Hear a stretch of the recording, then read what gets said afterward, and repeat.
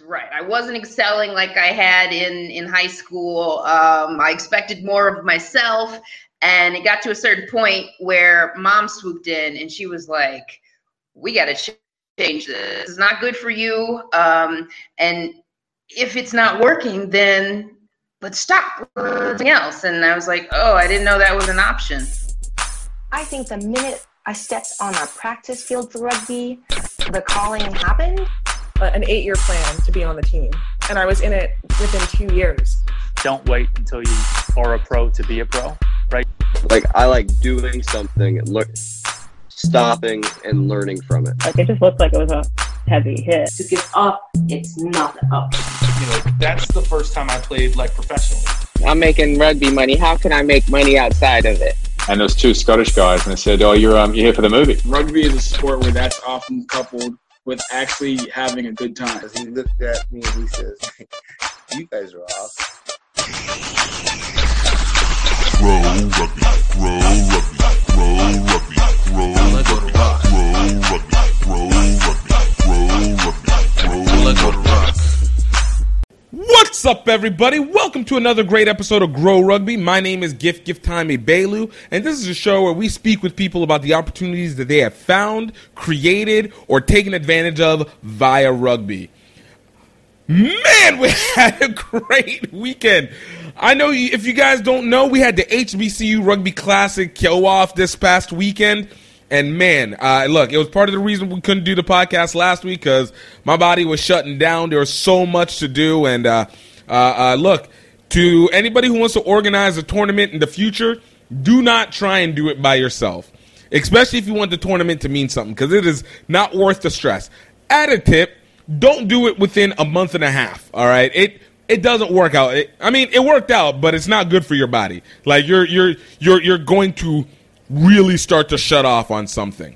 So I'm happy that we got this off. It kicked off. It went smoothly. We wanted to go 2 days, but weather and the health of players prevented it from ended up happening on it. But you know what? It was a great one-day event on Saturday and May 1st, and it was, what a way to kick off a month. What a way to be able to just, man, bring all these people together. Yo, it was so fun. We're going to have the videos up. There's a stream already available on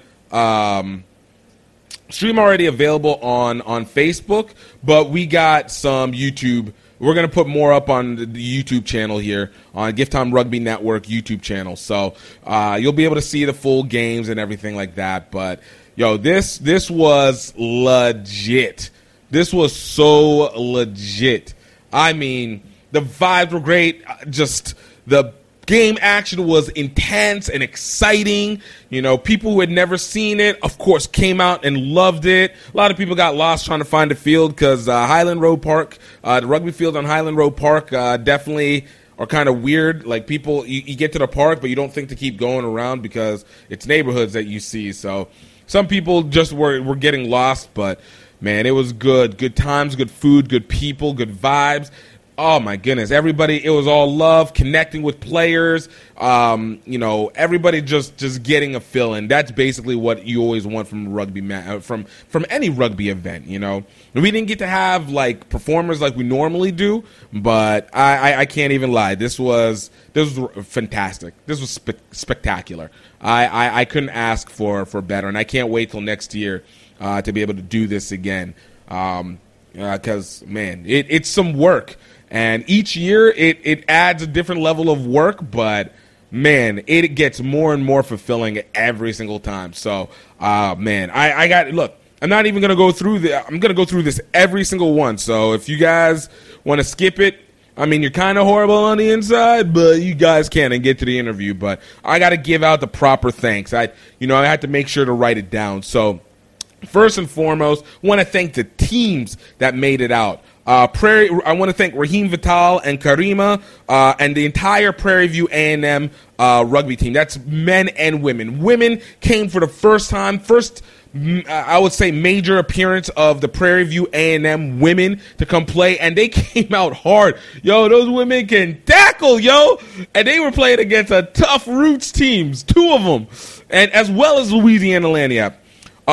So big thanks to them. They were the only collegiate team that was actually out there. So they held their own in that regard. I want to thank Tiana and Kyle Granby, Tiffany Faye, Derek Lipskin, and the entire Roots men and women's team. They came strong. They came to play. There was uncertainty a little bit because we had a lot of cancellations, but they came, they played their hearts out. They connected with the other teams, and man, it was great. This would not have been able to be the same if they hadn't been a part of it, and I'm so happy because people don't know, we've been working on trying to get them here for almost since they were created. Actually, since they were created, and we were always just trying to figure out the right time. Last year was supposed to be the time when it was going to go down, but of course, COVID came in, so.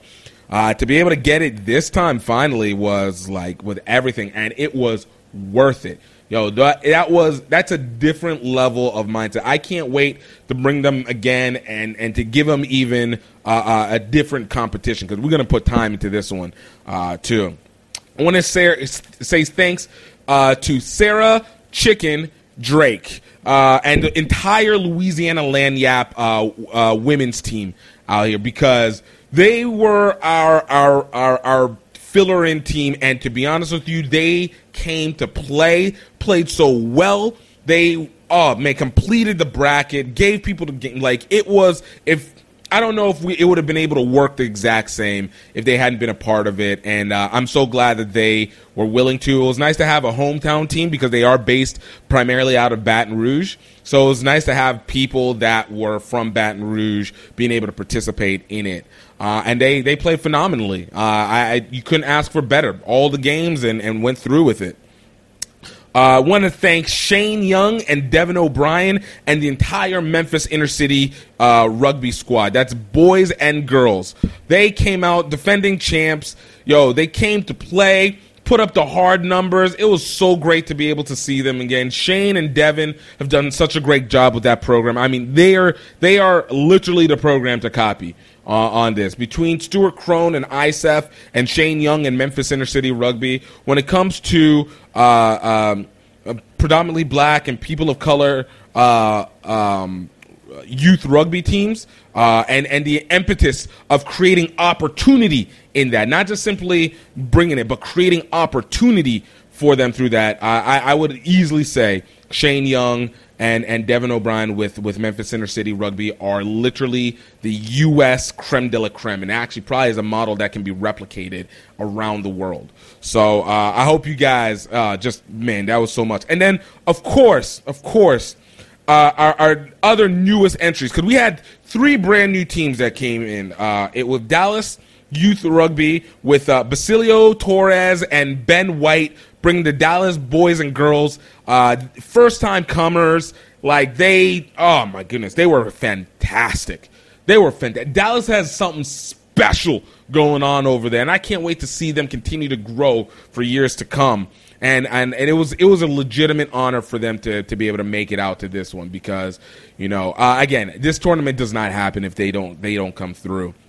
But it was them that was brand new, Louisiana Laniap, and all of Roots Rugby, and then Prairie View A&M women's team. So we really had some newcomers in and some new looks. And again, there's not a single bit of regret that comes out from that because they came to play. It was legit, man. So the people who won, though, we got to give it out to the award recipients. Because this was the first year that we actually had our trophies named. Before, it was always just the HBCU Rugby Classic Championship Trophy, and it still counts within that. But this is the first year that it had naming rights onto it, and our championship trophy was the Phaedra S. Knight HBCU Rugby Classic Championship Trophy. And of course, if you guys know, Phaedra is the World Rugby Hall of Famer, is about to be a USA Rugby Hall of Famer. She's an HBCU alumni of Alabama A&M, and she is just phenomenal person and created PSK Collective. Like, just amazing. Great story that she has. And I'm actually gonna, not this week, but in the next coming weeks, post an old interview that we did that just gives everything about Phaedra. And she not only helped support this HBCU Rugby Classic, she not only helped with the development of Roots Rugby, but she continues to advance for women, LGBTQ, black women, black causes. Like, she is legit.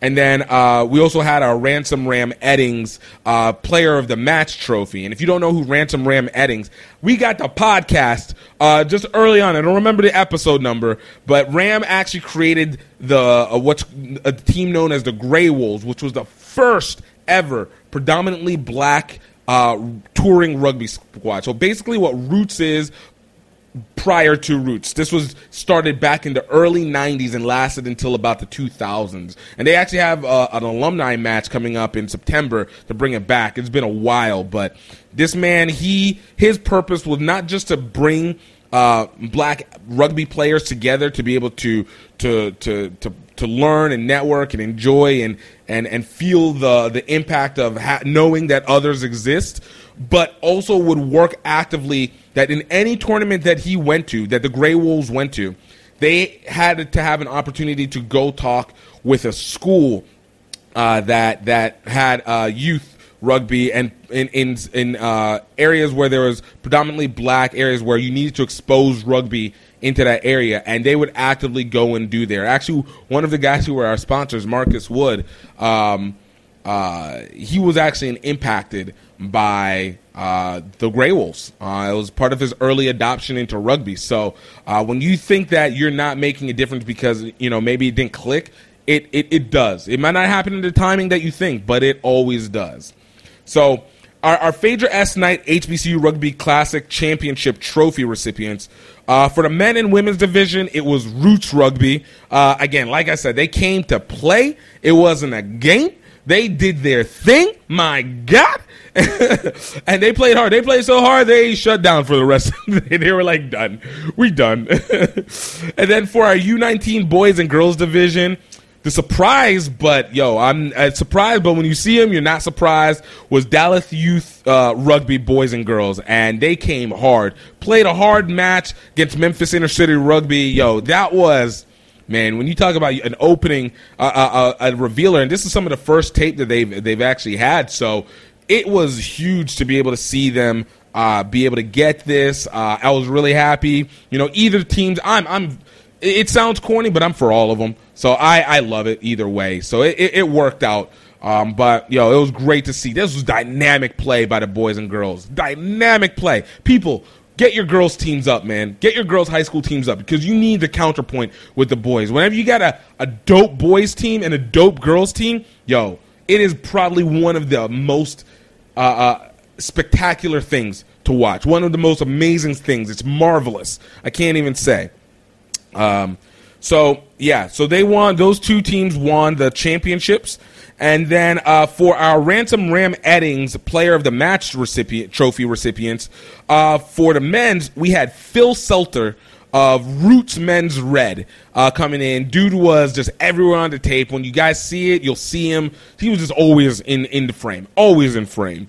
For the women's side, we had Angelina Lomu of Roots Women's Green, who just killed it altogether. Again, always in the frame. That was the incident. It's not just how many times do you score. Scoring is important, but are you there in the tackles? Are you there for the pass? Are you a disruptant? Did your team win?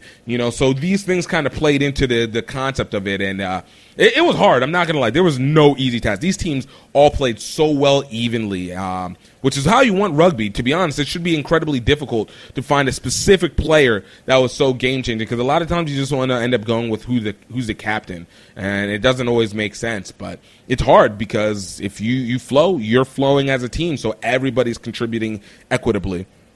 For then the boys, High School. We had Javon Bailey of Dallas Youth Rugby. Oh my God, that kid was so fast. Yo, he was playing scrum half. This kid would just take the ball and gone. Just gone. Like, he was so quick, so fast. Man, look, Life University, Lindenwood, y'all need to take him. At Central Washington, you guys need to take Iona. Somebody's got to get that kid because that is a weapon on the field right there. And so nice, so respectful, so kind. Like, if you looked at him at first glance, you'd be like, he's not going to do anything. No, that kid tackled, that kid ran, he controlled the ball, he knew how to dictate the defense. Like, that kid was legit. That kid was legit. Javon was legit. And then the last one was Sanft Falemi of Dallas Youth Rugby, another girl who was just dominant on the field. And this was hard because Dallas had a dominant girls rugby team. So, she was everywhere on it. She was powerful. She was guiding the way. It was awesome. Like I said, you'll see it on the tape. And then, of course, I want to thank the sponsors. I said I'm going through all of this. If it's too long for you, just go find the interview. But I think you guys really want to hear this. We want to thank our sponsors over there.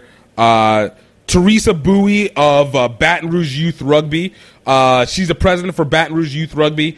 She was a lifesaver in so many ways when developing this. Unfortunately, Baton Rouge Youth Rugby wasn't able to put the team in like we had hoped, but that didn't stop her from being able to work with getting gift bags for the teams, getting merch for the teams, and finding people to do it.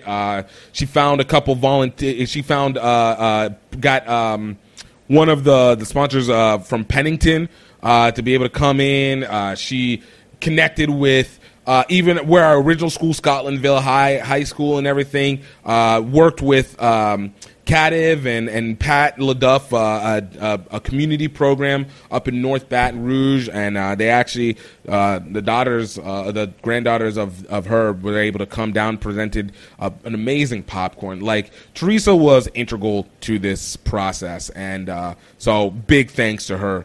And all that she's done, and look out. I don't know if Rugby World, continue keeping your eye on Teresa Bowie. This is energy incarnate, and you wouldn't even imagine it. That's the beauty of rugby. If you look at first sight, it's never is what it is, man. So, of course, big thanks to Phaedra Knight. She provided advice and funds and everything. Like, she was very integral. Of course, the naming rights, but as an HBCU alum, like, that's really key, and one that's well known in the rugby community is even more rare. So we're expecting to see more and more of that to come. But she is the leader on all this. I wanted to thank Tim Falcon Law Firm. If you guys don't know who Tim Falcon is, he is also the owner for the NOLA Gold. Definitely providing help for this event.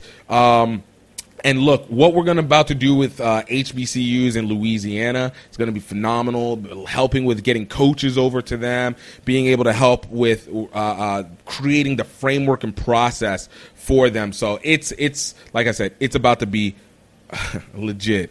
I mentioned him before, but Marcus Woods and the Washington Youth Rugby squad, the Washington Youth Rugby organization helped with raising some funds for us that we needed to be able to complete it, because we wanted to make sure that the teams had a great time. And sometimes it's not just about what the teams can provide to you. It really is. The tournament is about being able to showcase the players, and the players need to have the best situation of being able to do that. So I wanted to give it to that. Want to give it out to another of our sponsors, USA Rugby, and really led by Amanda Young Cox. She provided a full black referee unit. I think this might be the first time in USA Rugby history that they've had a completely people of colored, and not even just people of color, specifically black people rugby staff, and they were incredible. They were so fun, so enjoyable. They reffed the games perfectly. Like, we had no issues, none. Even the one that kind of started coming up was already taken, because this tournament was all love, man. Like, I can't tell you enough, man. And then, of course, we had our athletic trainer, Gina Falgott, out of New Orleans. She just was running. I mean, we had a lot of, like, players go down here and there, but she got them back up. She got them moving. She was incredible going through the field. Like, it was you couldn't ask for a better athletic trainer. She was ready. She knows it. She's worked with the Gold. She's worked with other collegiate rugby programs. She's never been in rugby until she started working in it. And so to be able to have her and do it, like, she was, you can't ask for better. You can't ask for better. Like, they are everything in the process, because if you don't have your health, man, it's tough. And then she covered all of us so well. Then we also had Steve Guillory of Steve Guillory Photos. He took great professional photos. Get ready to see them, because he's been to every single HBCU rugby classic since we did it in 2018. And his photos not only are phenomenal, his energy there is phenomenal. I'm so thankful to be able to have such great rugby community around to be able to participate in these things. We had Anthony Moose Daniels be able to help us with the post game, the cookout music. It got a little rainy, so people just kind of had to eat and go. But man, when I'm telling you the vibes during people getting food, and then even more so the vibes while we were cleaning up, they were everything. So big shout out. Check out, and of course, he's not just a DJ, he's an artist. You guys can actually check him out on Spotify. Look for Moose Harris, and he's gotten a phenomenal album. Like, he's such a legit rapper. I can't even say anything to that. Like, it's just, there's nothing to add except for he's just phenomenal. He's just phenomenal. And, of course, big special thanks, Baton Rouge Men's Rugby, allowing us to be able to use the pads and flags on the field. Big thanks to Breck for allowing us to use the field in a short notice. We only had about a week and a half to be able to schedule that field, and it usually takes a month. So big thanks to them on being able to allow us. That's also part of Baton Rouge Youth Rugby, being able to help front us in terms of allowing us to use the field. And that was big. And, also want to thank our volunteers. I know this is long. You know, I'm not apologizing for it. You know, this is long. So our volunteers, Chisa Ebelu and his girlfriend Albie, helped on so much. And Chisa is my brother. You can see his podcast. His company Pedal also helps with sponsoring this, so it can work in both aspects.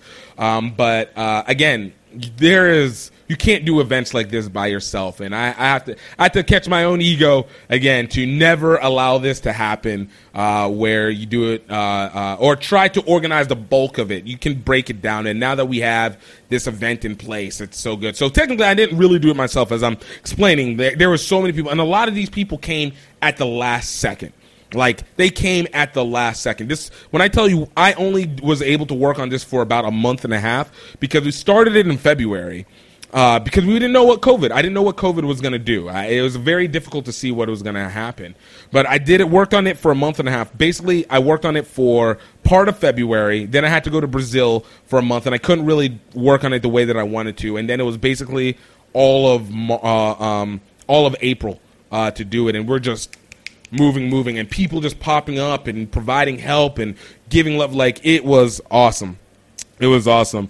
Also want to thank Eric Twig Chris, who was our commentator, came on, did the full day of rugby, man. And look, I don't know if you guys understand. It's a lot. There was a lot of games that we'd had. We made 3 rounds of basically 5 teams playing per. So we had almost 15 games going on at any one point in time, with very little rest in between.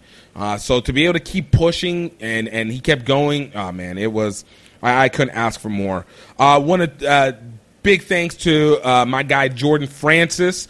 He helped us with the scoreboard and getting the games up and getting it up to streaming. And it was tough being able to get that thing up. You know, there's always a little bit of difficulties, especially whenever you're doing things with hot spots. So Big thanks to him getting it up and being able to control the scoreboard and keep the people who weren't there at the field up to date. So it helped so significantly. And I don't have specific names because it kind of popped up and I didn't get a chance to write it down. But I have to thank the students of Scotlandville High School. We got about 5 volunteers that came for the early part of the day. They actually helped with the social media early on for both the HBCU Rugby Classic Instagram page as well as the Gift Time Rugby Instagram page. And again, like I always say, man, you get them young. You let people who are in high school and middle school, whatever, let the I don't want to say young folk or youth, but yet let the next generation show you that they are capable, and they came capable. I mean, they helped us with messaging, a lot of knick-knack stuff here and there, particularly helped with, like I said, the social media, and was able to give at least an aspect while we were working on trying to get the live set up. So it really satisfied a lot of people's curiosity about what was going on. Great photos out of it. You cannot be mad about that. So big thanks. Anita Gilmore was Vice Principal Jackson being able to help and bring the volunteers in. So big thanks to them on that because everything helped on it. And then, of course, want to thank the referees. Definitely want to thank the referees. Elvia Saulnier, Justin Hale, Jamal Jones, Cheeky Outlaw, and Rebecca Portlock. These were our 5 refs for this entire match. And like I said earlier, they were phenomenal. They were amazing. They did a great job, controlled the event so well, and what can you say? When you have great refs, the games go great, players play well, everybody's smooth, people are happy. Like we're going, and as an event director and organizer on it, it's one less thing that you have to think about because there's so much that's going on at the same time. So I thank them so much for making it up, for being able to basically do this thing and just represent for the referees union altogether. And like I said earlier, big thanks to Amanda Young-Cox, Jamie McGregor, and all of USA Rugby for being able to provide the referees for this and the insurance to be able to do this. And then last but absolutely not least, want to thank our vendors, Bailey of Posh Popcorn, a team that Teresa brought, but I already knew, but it is these 2 young, really amazing black girls who created this incredible popcorn. And they have been just building up their entrepreneurship. You definitely go check them out on Instagram. You can find their website, poshpop.store online or poshpop on Instagram.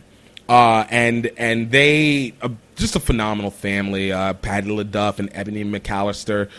Just they raised great grandkids and kids respectively.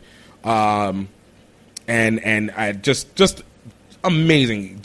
You love to see young business development, and I'm happy that the HBCU Rugby Classic was a platform for them to be able to take advantage of that situation. And then, of course, my guy, James Lagon of Hayward Dental Products. He's the guy that actually made this. Who made this? The plaque that's always stays behind, and another one. Made phenomenal products to be able to see. He even was the one who created our HBCU Rugby Classic labeled toothbrushes as well that you guys can find under Rugby Outlet Mall store. Find at rugbyoutletmall.com. He was such an amazing support, provided a ball, provided just great look at being a black rugby player back in the early 90s, playing at LSU. He only played for a short period of time, for a year or so, but he even claimed from that mindset he'd helped him get through dental school and even pushed him through into other products. So again, whenever you have the past, you have the future, you have the beginning and the end, the middle. Like, it was a complete rugby event. And this was as great as any that could be. And next year, when I tell you it's going to be even more amazing, it's going to be bigger, it's going to be more complete because we're not doing it in a month and a half, 3 months, however you want to call it.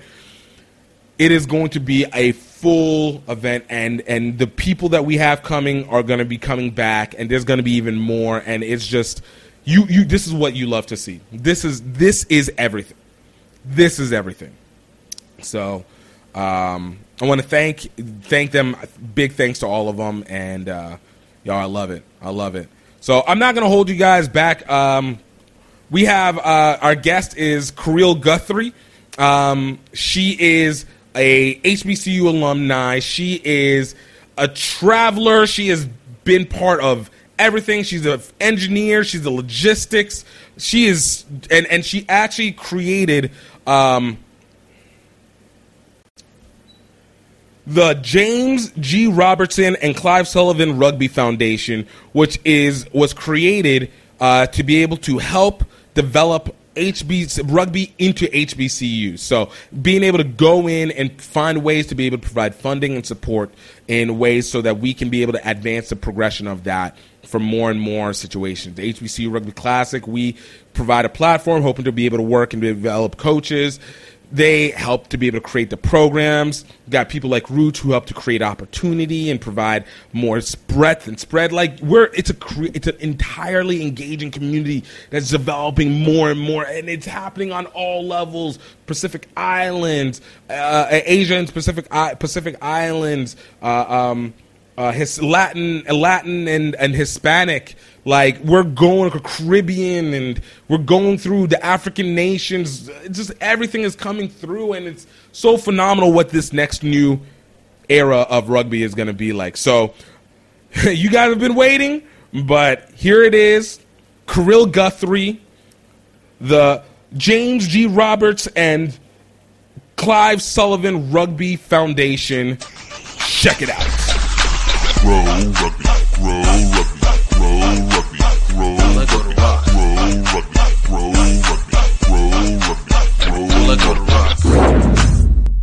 What's up, everybody? Welcome to another great episode of Grow Rugby. My name is Gift Time Ibelu, and we got another very super important I guess there we go. That goes. And a perfect P. I gotta say, that also sounded wrong, but it was supposed to be better than what it comes off as. a traveler, an engineer, a humanitarian. Yo, she is just like, when you talk about the core of what it means to be a rugby person, Kirill Guthrie. Kirill, thank you so much for coming through. Thank you for having me. Quite the intro. We go big. Even if I don't see it all the way through, it's like, look, we're gonna get there. All it is the ends the There's the cliff.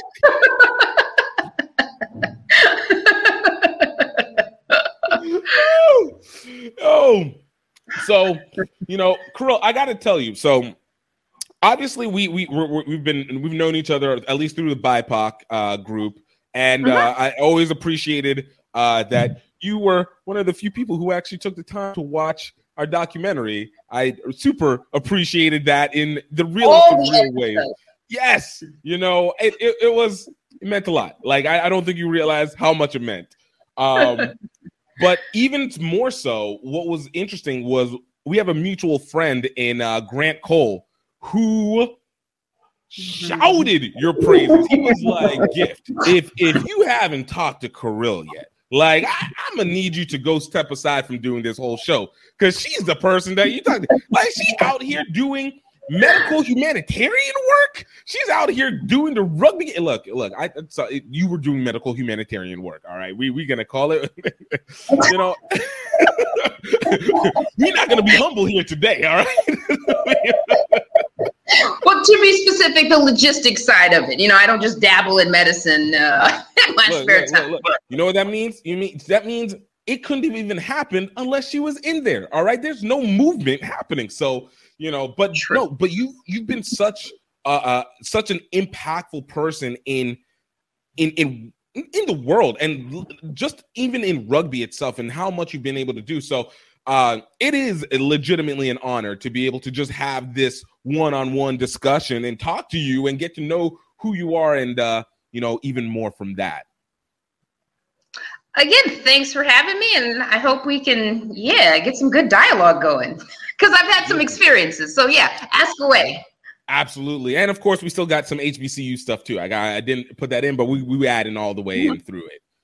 So, Kirill, I always ask, because every superhero has an origin story, how did you first get started with rugby? Okay. My first university was Tufts University in Boston, and I played ran track in high school, and then continued to run in college, but it wasn't going so well. I was also trying to double major in chemical engineering and French, and I would not recommend that combination, FYI.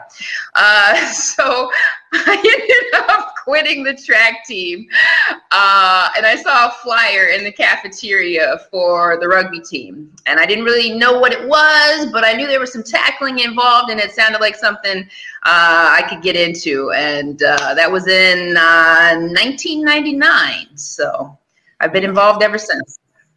So so for you, like, sports has always been a central component of your life. So to be able to even play at the collegiate level stands a lot to where you were as a person, and then athletically. Is this something that was in your family, that both athletics and education is very prominent in your guys' effort? Because chemi engineering is a beast.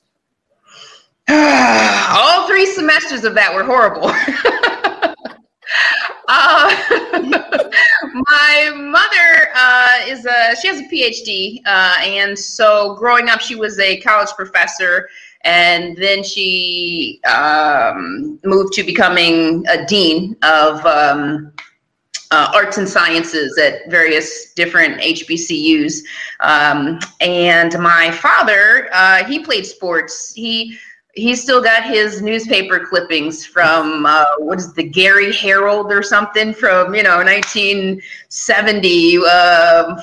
He played baseball and football, and then went on to play basketball in college. So, oh man, so it really has been. So I always find that interesting, because you have something that's very similar to me. Like, I have.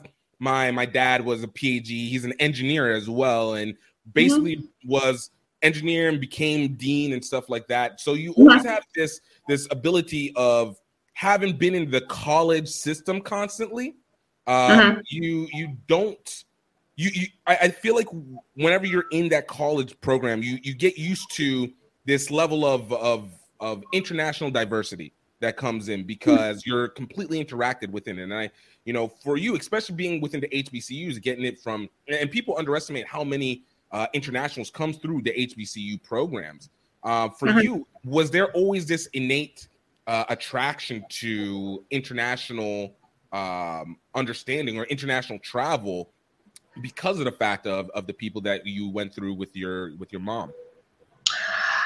I would say actually no. With my parents' co-workers and colleagues, I wouldn't say it was diverse at all, actually. We were just on the south side of Chicago, but we did every single year for spring break or maybe a winter break, summer break. We always travel internationally. So Jamaica, Bahamas, stuff like that.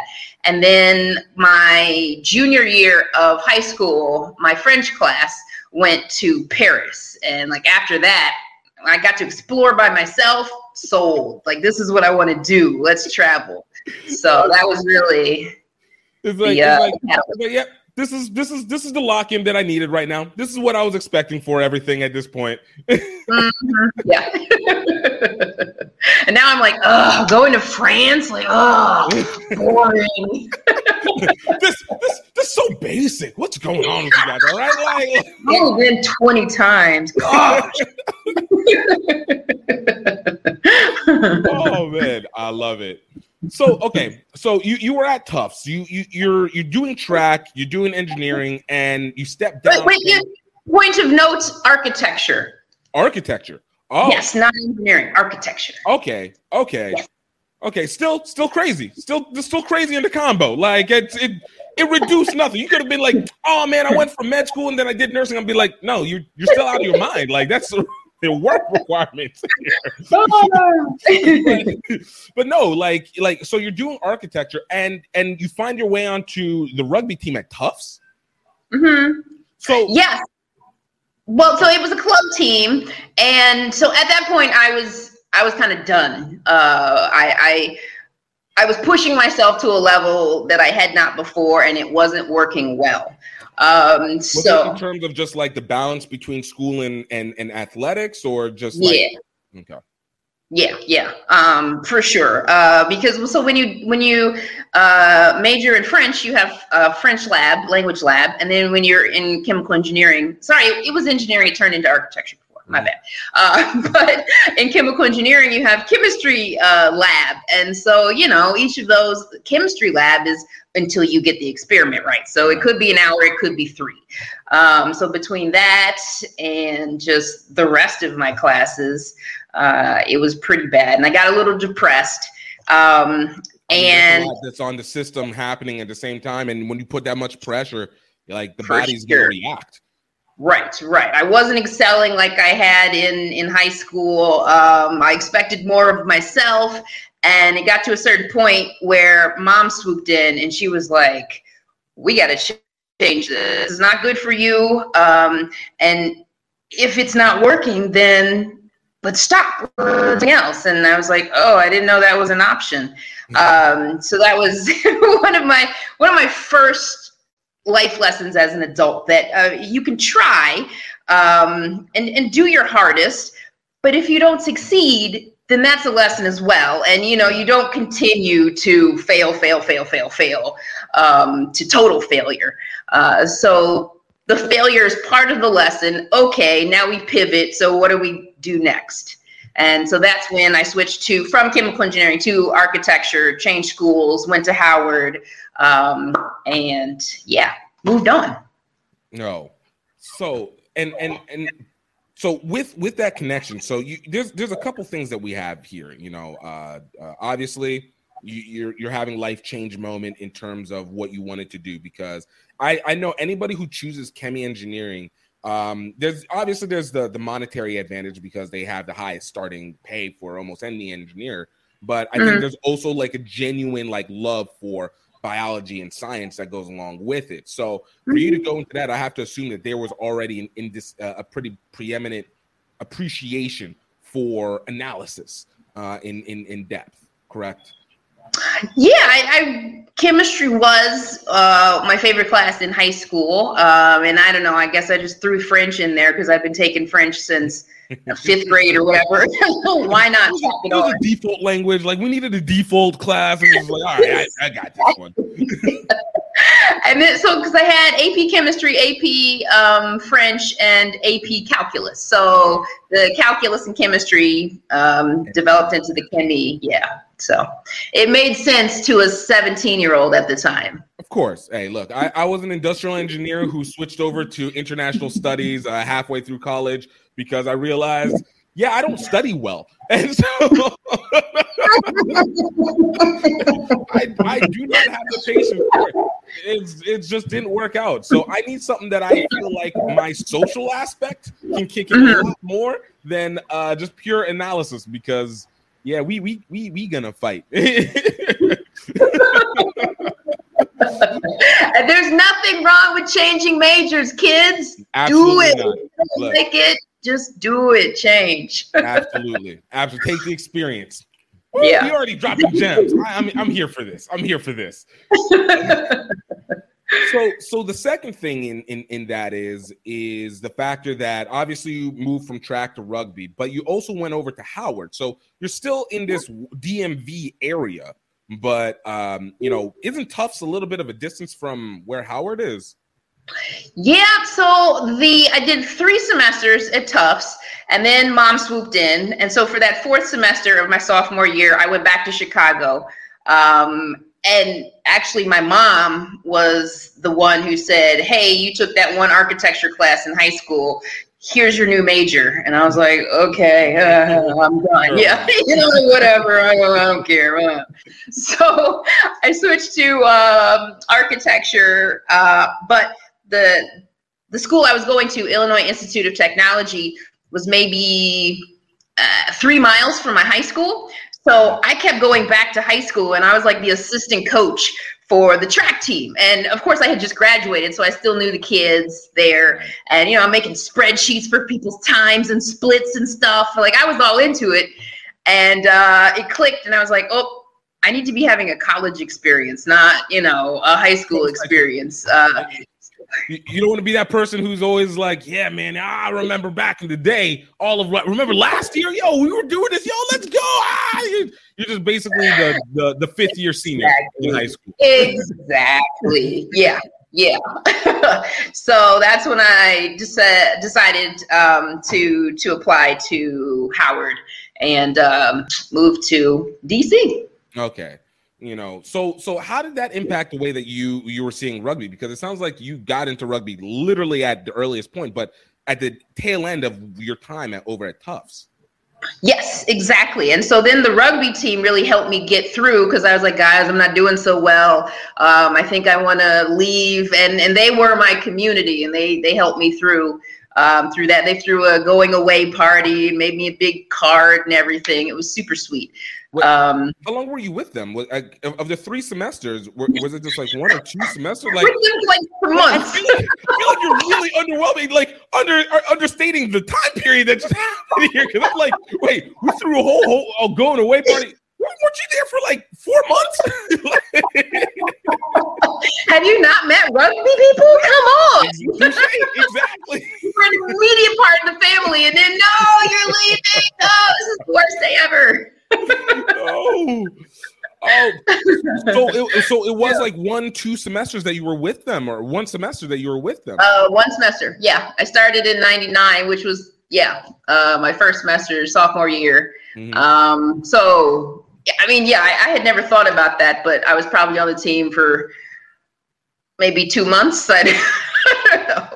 You make an impact. Because it's the 2 parts. It's the rugby people bring you over, but it's also getting used to the rugby culture itself. So for you, like, obviously you're in Chicago, and I didn't even ask, so I'm gonna say you're from Chicago, born and raised in Chicago originally, and then moved around. Okay. Yep. So in that pattern, like, what was it that kept you attached to rugby coming off of track, and especially being athletically exhausted and continuing on after track and then entering into this rugby club? What connected you in so hard? Well, that was 20 years ago. Let me search the memory. Are we going all the way in? All right, we're going all the way in.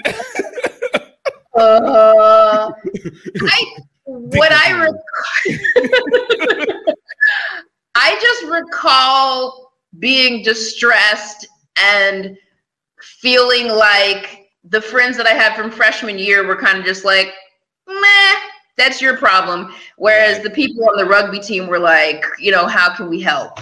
I just felt that they cared a lot more about me, and even some of the Black students at Tufts, I got the sense that they also wanted to leave, like they weren't having the best experience as well.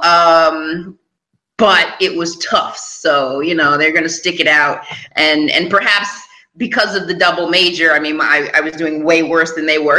Maybe if I had only picked 1 major, I would have stayed. But here we are today, so it all worked out. I mean, history speaks for itself from that. So I don't feel like you made an incorrect decision on. Sorry, I just got to turn on my air conditioning. It's only 100 degrees in here. All right, look, we keep it natural on here. All right, we're just like, look, we let it all play out. People need to know the realness that's going on here. All right, it gets hot in this piece. All right, there's so much fire being happening here now.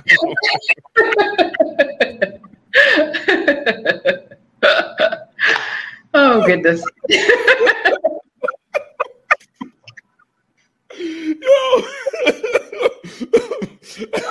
Oh, reel it in. All right.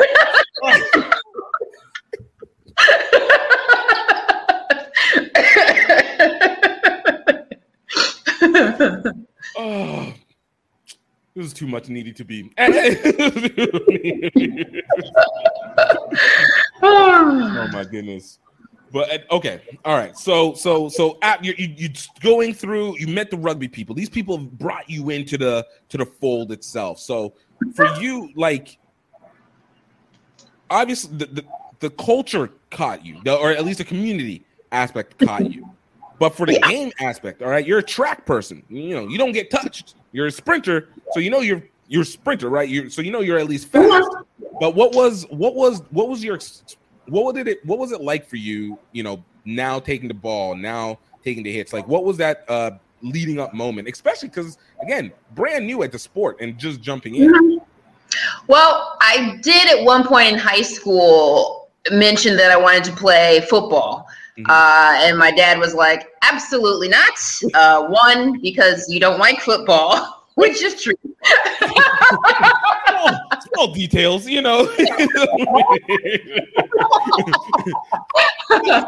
That I give no shits about whatsoever. Why are they always stopping? But I was his paper clippings over here. He's like, no, you're not gonna disrespect this name over here. We did at my high school, Chicago Public School. We did have a girl on the team. She was the kicker, and that was in '98. So progressive. There we go. Setting standard. All right, Vanderbilt. You thought you were the one? Nah. It was going down in the high school. All right. Should probably make. So I was always interested in the full contact aspect. Yes, it is probably was a bit too rough with the helmets and the head first type stuff. So rugby was the perfect middle ground. Rugby was the perfect the perfect version of full contact for me. And I dove into it almost literally. And as soon as I got to Howard, I found a team, played for the local club team. And it was amazing because the forwards coach was a member of the USA Women's World Cup winning team from 1992, Krista McFerrin. We also had phenomenal Eagles on the team.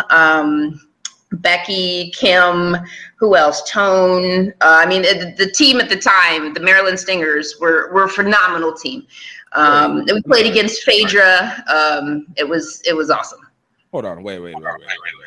I know you didn't just like say big things in quiet ways. Like, you had one of the USA Rugby Women's World Cup winners. Not just a team member, like World Cup winners, the earliest. What are the earliest World Cup winners? And just the first World Cup. She was just my coach. She was on the team. Yeah, no big deal. Yeah, she was my mentor. Doesn't everybody have World Cup winners as their mentors? No, but that's super dope. Like, whenever you have somebody like that, what was it for you, like, being able to have that? Obviously, the experience is different in the moment because rugby, in that sense, has still not been developed into that way as it is maybe a little bit more now, because we're still understanding rugby's existence, or even knowing if it did exist. So for you, knowing that she had been in a World Cup and been a World Cup winner, how was her teaching of experiences and learning? How did that impact for you? Like, how you were able to see the game and develop in it? Well, to be honest, the internet had just been invented, right? So thank you, Albert. You didn't win the election, but you gave us the internet. So I didn't know her background at the time, but I knew that she was a phenomenal coach. And she saw something in me and always pushed me to be better, to go harder, train harder. And yeah, she was instrumental in shaping who I was as a player. Not to mention the Eagles that were on the team at the time as well. We had our 10, Kim.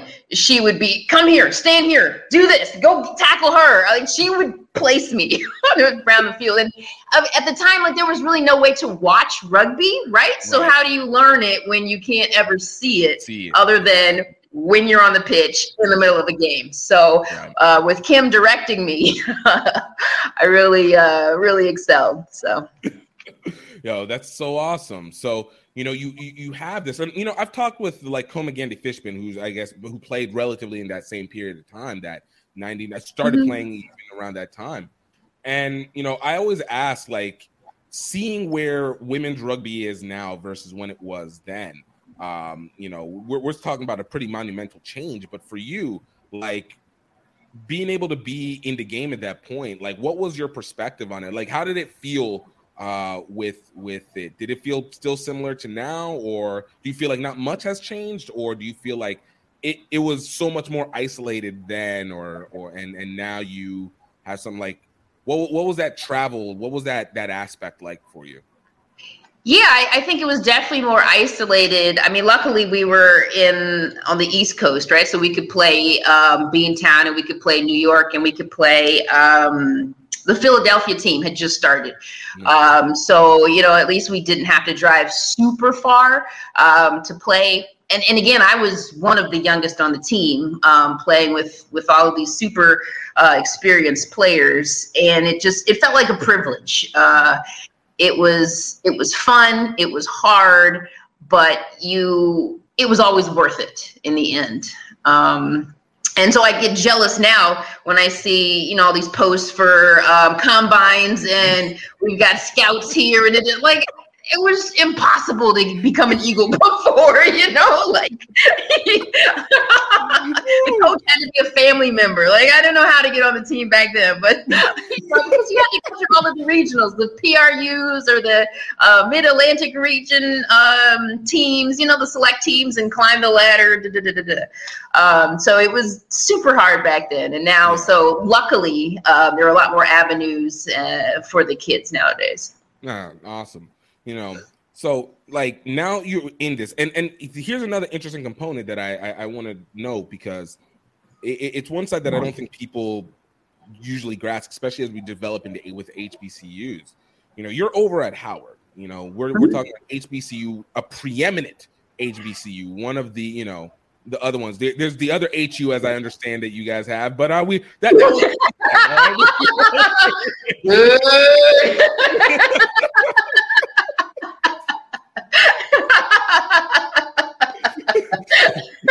DJ Envy from the Breakfast Club is out there just somehow taking a glimpse, like, what?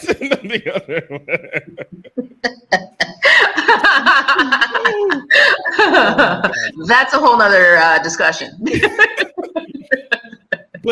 But in the time, you're over at Howard, predominantly black school, and you've been in this black environment so much, and then you enter into rugby, which is, let's call it what it is. It's a predominantly white environment and everything. And of course we have it, but whenever you're juxtaposing between the two cultures, did you feel like, how did you feel like it was in terms of comparison, like the thought of bringing more people from Howard to come play with you guys or anything like that, or any friends that you met there? Did you feel like there was a capability of a connection in that moment?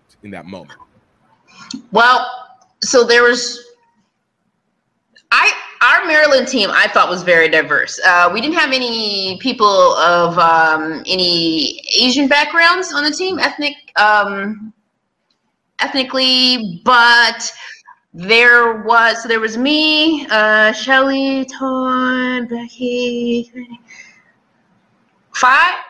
6. I think there were 6 black women on the team at the time. So I mean, that's a lot. That's a lot, especially 99, 2000. This particularly, yeah.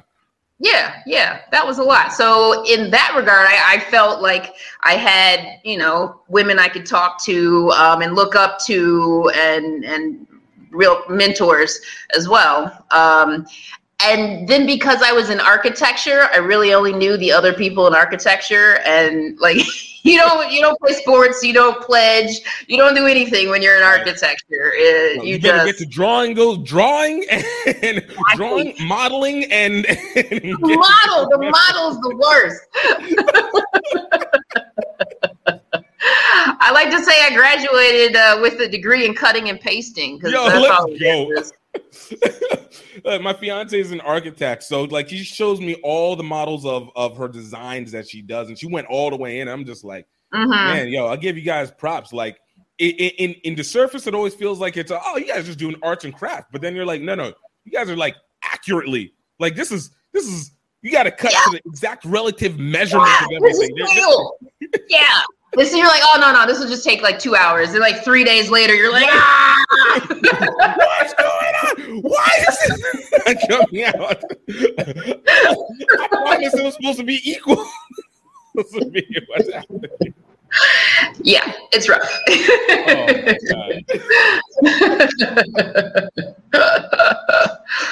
So, but architecture is so much fun. No stress. No stress whatsoever. So it's so with all this, you found your space in architecture, you found your space in sports.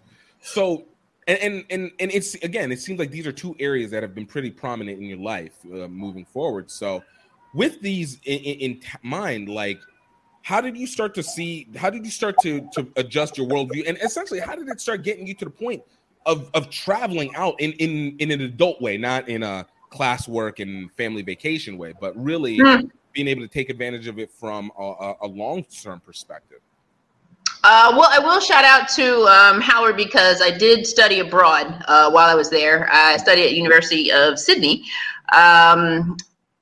Did you do any rugby out there did you do any rugby while you were in Australia? I tried. I went to the practice, of course. I just wasn't feeling it from the team. Yeah. Yeah, sadly. I went to one game with them. We carpooled there, and I was sitting in the car with 3 other women, and they didn't really talk to me other than, hey, what's your name? Cool. And I was just like, oh, okay. Well, I guess we're not friendly. Moving on. See, Australia, Sydney. I'm going to go specific because I don't know about the rest, but I'm going to be like, look, Sydney, Australia, you guys got too cocky with your capital, all right? You think you're the Capitals, and it's like, Americans are just trying to enter into our game, so we're not going to give you any clout. You could have had a great shout out at this moment. There could have been a legendary moment. You lost it, all right? You lost it.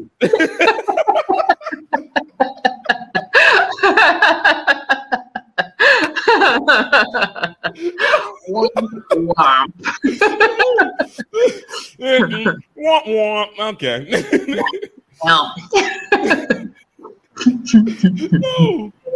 But but aside from that, so Howard giving you the international, a little bit of international, but and obviously that failed on the rugby side, but everything else moving forward, how did that impact? Because it leading you to Malawi and these works in Uganda, stuff like yeah. So working in construction is pretty time consuming, right? It's basically, I have to work 6 a.m. and then I usually found myself leaving at 6 p.m. like every single day. And so I got to the point where I needed an activity to get me off of my desk at the end of the day. So I kind of fell off of rugby because, again, if I'm at work at 6 a.m., then this 7 p.m. practice is too much. But it got to a point where one day I was driving to work on my motorcycle, and I had a motorcycle accident. Again, low-key, big things in understated ways. Not only was I an architect and a rugby player, track star, engineer. Man, I just randomly was just doing biking, no biggie. Because I'm an adventurer. Well, I can get to work in the morning if I don't ride my motorcycle. Let's go. All right, Indiana Jones. All right. So I'm riding motorcycle to work in the morning, lamenting like, oh, another day with, my boss at the time. I was like, ah. And got in an accident, T-boned a car, totaled the bike, but I had $100,000 worth of insurance coverage. So I had a lawyer. I had to give him $33,000, and then I got $67,000, and I bought a one-way ticket to Singapore, quit my job, and went backpacking around the world. Nice. So one, we're also going to give credit to apparently amazing genes that your body did not turn to dust from that T-bone, because that $100,000 is supposed to go to medical bills, and clearly you were not needing it. So we're not going to swipe past that little pain suffering gift. Exactly, man. Agony. I need to go fly. Man. I give credit. All right. We're gonna be like, yo, rugby's built up the body for so much impact that it was just like, yo, what is this car? All right, what do you guys? Simple. All right, yo. I did break my wrist. I broke my wrist and my toe, and I got road rash on my knees. But I had a helmet and a jacket. That's good. So, we need to make sure the government wasn't going to have a reason to come and experiment on you. Your body still had to give it like a little bit. All right, they're going to be like, "Yo, Unbreakable just came out. Like, make this more." It was around that time. Hey guys, I just want to take a quick moment to talk to you about the Rugby Outlet Mall. Now, I know you guys have heard me talk about this many times in the show before, typically in the intro, but I want to really make sure to get your focus on it, because the Rugby Outlet Mall is not just the commerce hub for Gift Time Rugby, but it is an area where we want to be able to create the movement and the symbolic elements that add to the movement. The Rugby Outlet Mall is here so that we can have something that not just to have for the field, but more importantly to be able to have as a regular lifestyle. Because as you know, rugby is not just a sport. It's a whole way of life. It is a movement. And we have everything moving from cultural to your pop culture items like our Rugby Zon shirts and sweaters, as well as representing for the culture as we continue to develop the HBCU Rugby Classic. And we want to continue to support these things because it only grows the sport overall. We are continually growing to be able to make sure that we're connecting with you on a personal level as well as a rugby love. And for you guys that are listening to the podcast and listening to this show, want to let you know that you are going to get 20% off all gear that is under the category of Gift Time Rugby Network and the HBCU Rugby Classic. That is basically the entire store. And all you need to use is promo code GREAUX, GREAUX Rugby. And with that, you guys will get 20% off any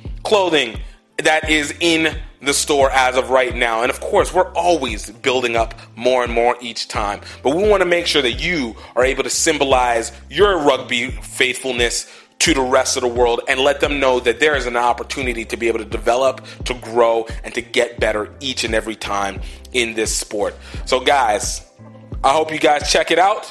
Definitely go, and you guys can go to www.rugbyoutletmall.com. That is rugbyoutletmall.com. Guys, you're not going to want to miss one bit of this. Now let's get back to it. So you took it out and you went to Singapore, which I adore Singapore. Though I will say this, I love Singapore people. I did, whenever I first went there, and obviously from the doc, I thought the city was overrated based off of what was being told about it, aka the cleanest city in the world. So clean that if you spit gum on the ground, you'll get arrested, right? Yes. Yeah. In 2019, I do not feel like it holds up to that. All right. I felt like I feel Tokyo, Japan is by far the cleanest city in the world. Singapore was nice, but it was very, very much more New York than I felt like. I actually felt like New York. You say New York, I'm thinking like no, not New York in like in shadiness and all that. I mean like New York in terms of like structure and setup. Like it's like London, it's like New York, but I'm not gonna go clean. I found places where I was like, I'm questioning you. Like you guys are like normal people dirty. Like I was looking for like out of this world clean. Like the streets literally have to sparkle at this point. We're going for that. Spit out gum and get arrested clean. Look, I have high expectations, you know, but I did enjoy it. Like it really was a lot more like being in London and New York in Asia than it felt like actually being like Kuala Lumpur, as opposed to being like, it feels like I'm in Asia per se. If that makes sense. And I'm in Southeast Asia. So it's got a Western. That's it. A little bit more of a Western feel to it. Yeah. So, but as it is with Southeast Asia, because that place, it's so easy to fall in love with it. Like, what was that backpacking trip? Because again, I feel like the adult experience of travel far surpasses any structured or family experience that comes prior to it. So, for you, like, what was it that ended up? What did it come to it, and where were you going whenever you did that backpack? I didn't have many plans. I had the best. Yeah. I had 4 things planned. I had 2 volunteer. Was it 4, 3, 2? Anyway, I had 2 volunteer vacations planned in Thailand. So I had my arrival in Singapore and then the date that I needed to be at that first vacation in Thailand. And so how I got there and how long it took was, up to me. So that was on the fly. And I also had a work visa, a holiday work visa for New Zealand, which this was the case, pandemic age, I don't know what the visa is now, but the work holiday visa is was for anyone under 30 from the U.S. without a criminal record. That's all you need to qualify for the visa. So I had that visa in hand and the 2 volunteer vacations. And so I knew, when I was leaving Thailand to go to New Zealand, and that was about it. So no real plans. My plan was to travel until I ran out of money, which I did. That's legit. I like that. It again, back to the adventure. Right? My rugby Indiana Jones right here. I wish I had a hat. You didn't take it all the way through. You didn't know. If I had been there, I'd have been your PR person and been like, "Yo, let's hook it up." Snakes! I hate snakes. Anyway, you go to Thailand.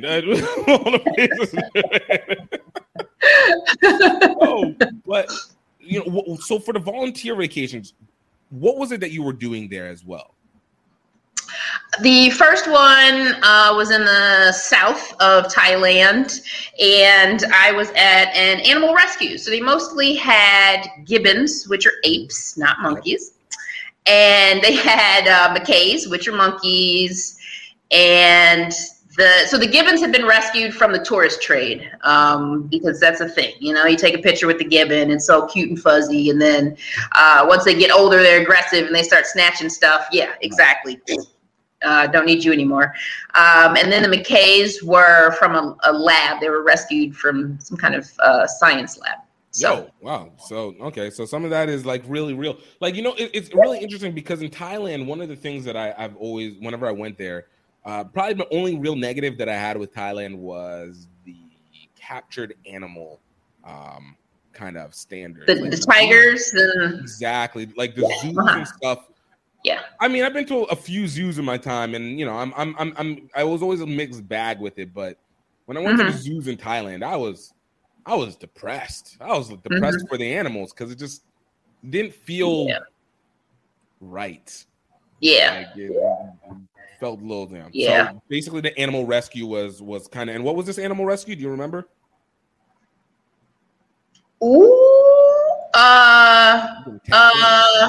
This is why we don't do prep beforehand, so you have these moments. On the fly. Boom. 21-year-old memories? Yo, let's get it right. Oh Oh man, I think the initials were WARF, WARF, Wild Animal Rescue Foundation. I think. Nice. Yeah, pretty sure. I like that. Yeah, and I was there for 6 weeks. What was that? And sorry. No, continue. No, please continue. Oh, then I moved up north and did a volunteer at a children's home for what was supposed to be 6 weeks, and then I kind of left after 4. But the kids were lovely. But it was too much. Okay, so this is an interesting one because when it comes to the group homes, a lot of people don't, I mean, I guess whether they know or not or care, but, they're usually government run. Right. So, I remember whenever we did it with the why am I forgetting my people's name right now? How does it feel now? The tables have turned. Wait. With my guys over, right? No, with my guys over at Nok-Su Academy, the rugby volunteer program, we dealing with the boys' home, knowing that, it's these kids that aren't like, typically we think the orphans are either just dead parents or, just abandoned, but some of them, it really is like parents just had to drop them. The parents are still not even always necessarily that far. They're just, they just can't care for them. Yeah, exactly. So the way that these kids interact is I don't know. Like I guess with the Nok-Su boys, they were really nice for me, but you can feel the need for emotional attachment. Like they really gravitate towards it. Maybe even to an extent that you're just like, yo, like this is a lot, but it makes sense. Whenever you're there for those 4 weeks. 4 weeks. No. All the judgment. No. That's a long time to live with like 30 kids. No, it really is. No. I was there for 2 days. I don't even know. We did like, I can't even say a full 2 days. It might have been like 8 hours. Like I was like, oh my gosh, yo, I would love to do this, but there's a lot of love. I don't know if I have the energy for how much you guys are admitting out right now, but exactly. But in seeing that, again, how did it continue to create your worldview? And I'm leading into something with this, obviously, but I think it's really important because all these things naturally develop in. So for you, being able to see that experience, like going into it, like coming out of it, I guess maybe better. Like how do you feel it impacted it a little bit from there? Well, so from there, I decided that I wanted to pivot my actual job into something that was more altruistic. I wanted to be a full-time volunteer and continuously help underserved communities. And so then that's when I transitioned to Doctors Without Borders. Okay. Now we're getting into the nitty gritty. All right. So I got you. See, you see what we did. No. Have you done this before? It's like you've got a plan. Doing mind games. What? Oprah style. No. Oprah style. I didn't get the Kleenex, so they was. We just said send the virtual tissues. I got you. No. Okay.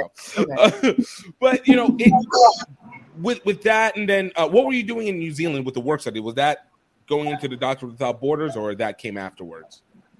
That came afterwards. In New Zealand, I was the general manager for the Christchurch men's basketball team. Okay. All right. Kirill. All right. Kirill. Weed. Kirill. Right.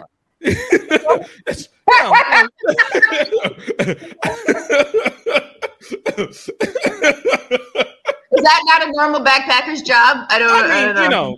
I know the everyday person just randomly gets into high administrative positions at one of these centerpiece towns in a country's second or third largest sport at said point in time. But hey, I don't know why you think it would be a unique situation. I don't.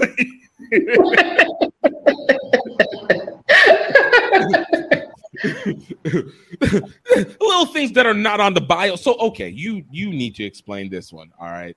Okay. So you go into New Zealand. You go into from I'm volunteering, backpacking, just doing normal things too. I am running a team in New Zealand. In the capital area. I know Christchurch capital area. We know it. I mean now for the South Island. And in men's basketball, which New Zealand, again, we're talking 2000. This is coming into the Olympics as they're starting to enter into that. What year? This was 2010. 2010? Okay. Yeah. Even more, as they are more integrated into basketball, and you're starting to see people starting to pick off into the NBA and stuff like that. Yeah. How did this work out here? What happened? Well, when I first got to Christchurch, I stayed at a hostel, and I was there for nearly 2 months trying to figure out, what job am I going to get. And the owners of the hostel were friends with the owners of the basketball team. So it was a husband and wife team, and so the wife was pretty much the president CEO, and the husband was the coach of the team. And they had met in the U.S. playing basketball in California, and then moved back to New Zealand. So the team was in its second year, and so they had done everything themselves in that first year. And so Amy was looking for some help in the office and just to get the logistics together. And she was like, "An American, you're hired." Yes. So what are your credentials? Well, I was born.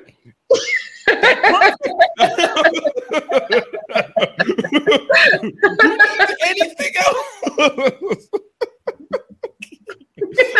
I did track too. No. We already got you at board. Chicago area, so we like Michael Jordan as well too. So you just always How could you not know what's going on over here? Yo. So that was super cool. I do recognize that. Yes, that was a really awesome job to have. I really enjoyed it. I did like the logistics for the visiting teams. Got all of the stuff together for the fans. Sent all the info to the league after the scores and stats and stuff, and compiled all the stuff. Dealt with the sponsors. Like, you start getting that same kind of thrill that you had whenever you were at Tufts and you went back to your high school and you were just like, oh my gosh, I get to organize these sports teams again. Like, oh, my heart, like, where was this feeling? Finally, yeah. I had been in construction for 4 years, and that is all about the organization of the process, right? The electrician can't go until this guy does this first, and this guy does this first. So, logistics are my bread and butter. So. Nice. No, okay. So you're compiling all these pieces, all right? You're getting these different views and perspectives. So you've gone from understanding, I can switch and change my major. So you get this change pace, because I'm assuming you're pretty structured. Considering what I'm getting, you're a very structured person by all intents and purposes in terms of like things in organized. Maybe structure is the wrong word, but organized that you took, which I can juggle a lot of balls, I think. There we go. So you have this, you go into rugby, you have this expressive experience, and that you get to go, and you have with Howard, you get these people, you come over to, Southeast Asia, and now you're getting to deal with the volunteer, and this now changes your perspective from just work for profit to work for purpose, And then you get New Zealand. So how did it now then take you from there to going through Africa, and then obviously now where you are with Sri Lanka, and even going into Houston for the time being? Like, there's I got questions, girl. How much time do we have? I don't know. All right. This is my show. We got all the time in the world. No. I dare somebody to say break.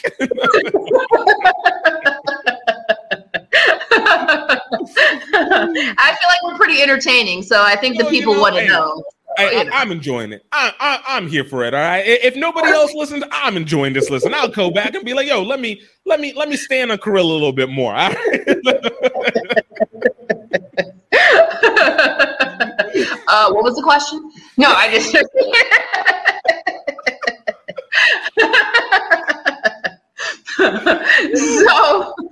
So I'm in New Zealand.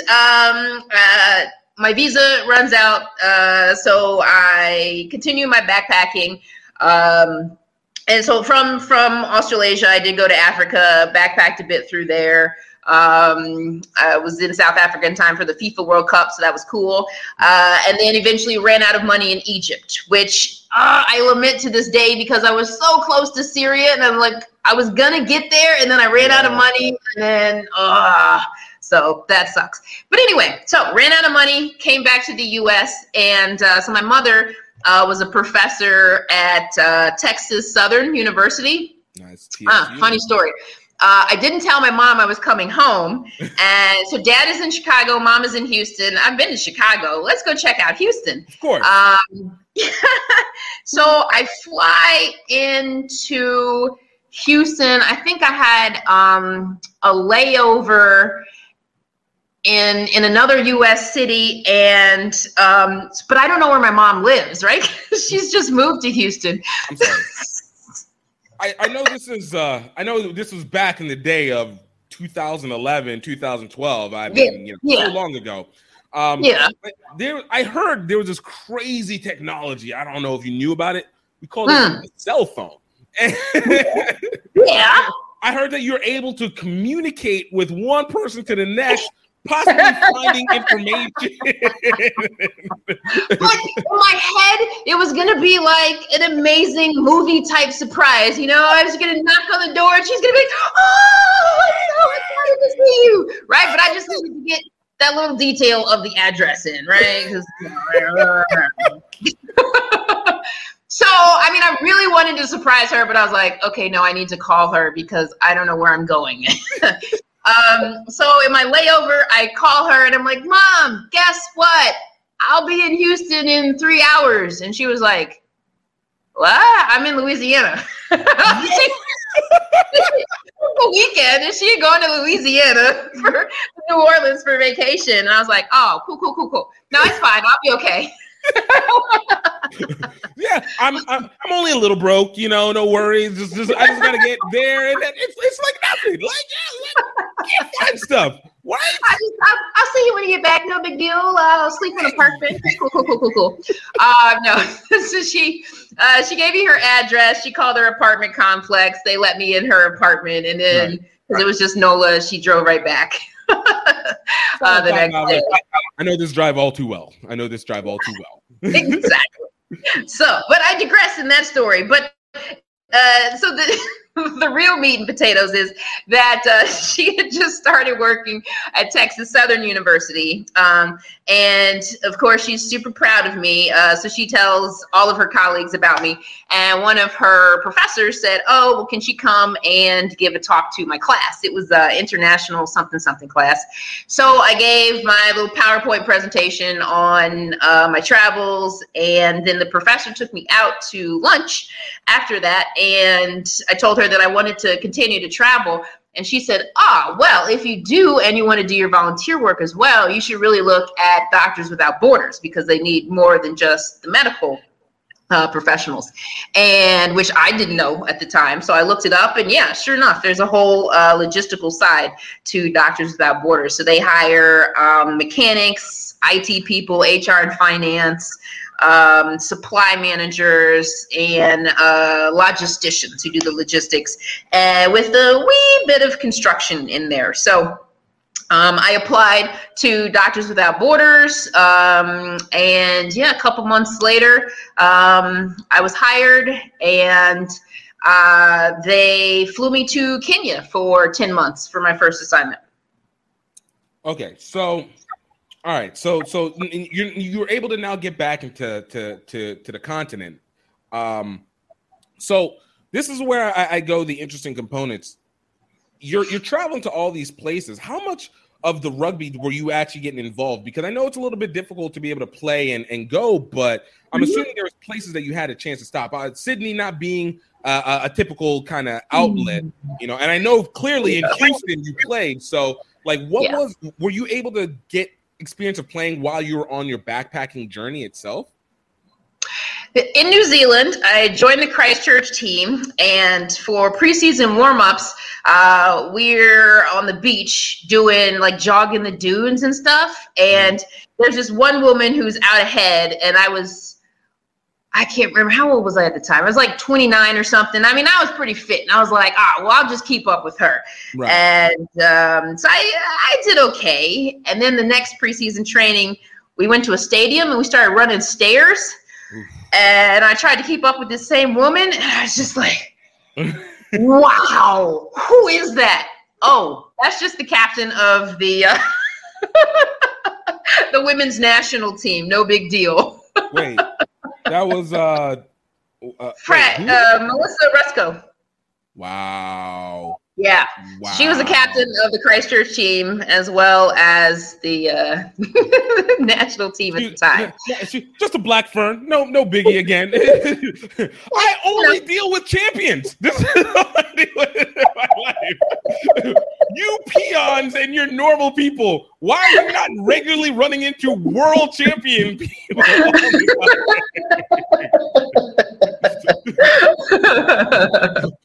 Next time on my travel, I just happened to be just like chilling with Portia Woodman one day while we were just. I met Charlie Castlick, and we were just like getting a drink. I don't even know. Yeah. I only deal with champions. No big deal, I did once go to the bar right next to Richie McCaw in Christchurch. Richie, I played cool, so it's whatever. All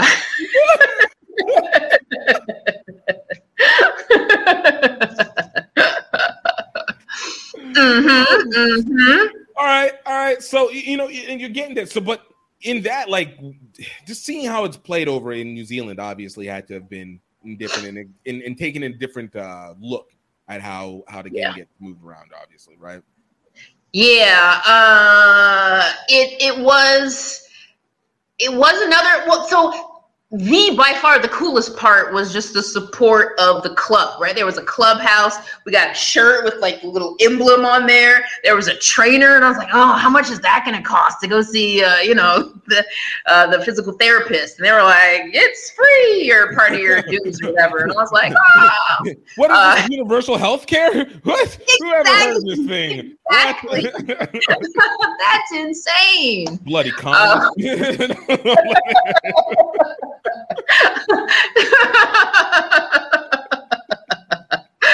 Highly recommend.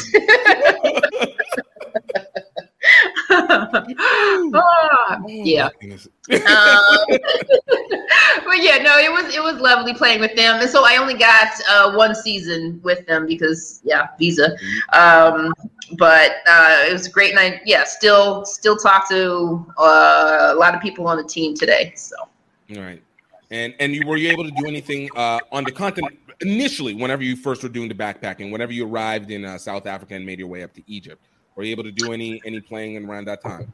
So funny enough, when I was in Kenya, I did end up doing another volunteer vacation. So I was doing like construction on an elementary school. Well, I should say rehabilitation on an elementary school. And I was in a town called Nakuru. And they had a rugby team, but they didn't have women's. So I just went out to check out the men's team, and they were in season, and so they would travel to other cities to play. And somehow I ended up being like the MC for the tournament when it came to Nakuru.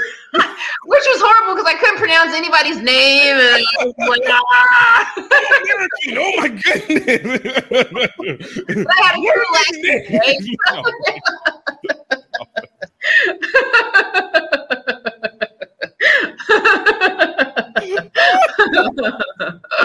yeah. Oh yes, I embedded myself in the Nakuru rugby community, so that was pretty cool. And then when I went back to Kenya with Doctors Without Borders, I was still in touch with some of them, called them up. And so I was in a different town, so there was no rugby in the smaller town that I was working in, but I did switch to Nairobi, and so then I got to go and see some games. Still didn't play, but at least I could watch games. There's still that little bit of a tap into the community there. Yeah. So from there, going into Kenya for Doctors Without Borders, you ended up in Uganda for the Ebola crisis, right? I was Liberia. Yeah. So I did, in total, I did 7 different assignments with Doctors Without Borders. Here we go with the memory. Kenya, Laos, Kyrgyzstan, Liberia, Ethiopia, South Sudan, and Sierra Leone. Nice. I did it. Let's go. I was gonna say the 20-year-old memory, but now we're cutting it into the 5 and 6 years. It's still very hard to remember. Okay, so I mean, look, whenever you have so many random experiences with all these champions and all this awesomeness, like I get how it can all start to just like start running together.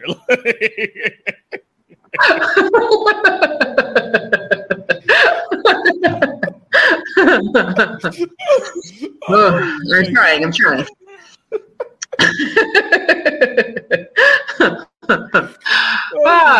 So yes, I was in Liberia working in an Ebola treatment center for 6 weeks. So what was that? Because obviously we know from Ebola obviously is known in 2 ways. It's either known from the movie experience or it's known about the crisis experience that we were worried. So in being in that, and obviously though you're not medical, you were still on the scene even as logistics. What was that like in real life? Was it you know what, I'm gonna just say it. Was it like seeing people's whole bodies blow up with blood like it seemed from the movie experience from Breakout or whatever that movie was called? Outbreak. So by that time, I had learned in my career with Doctors Without Borders, I had learned not to go into the medical rooms, right? Because that's just trauma and PTSD that you don't want. So the patients that I saw were okay, but yes, Ebola does cause you to bleed from all of your orifices in the end. You can even get hysteria at one point and like super strength. And so there is an issue, with people who are like, they get delirious and they're like, I gotta break out of here. And they try to like run out of like it's bad. Ebola is bad. And if you think you've washed your hands a lot during COVID, like Ebola is like chlorine baths, you know? It's just like, I don't even need skin anymore. Like we're just renewing skin at this point. That's how sanitized. Exactly. The colors in your clothes just start to run. It's whatever, you know. Stay young for life. All right, we're just renewing it.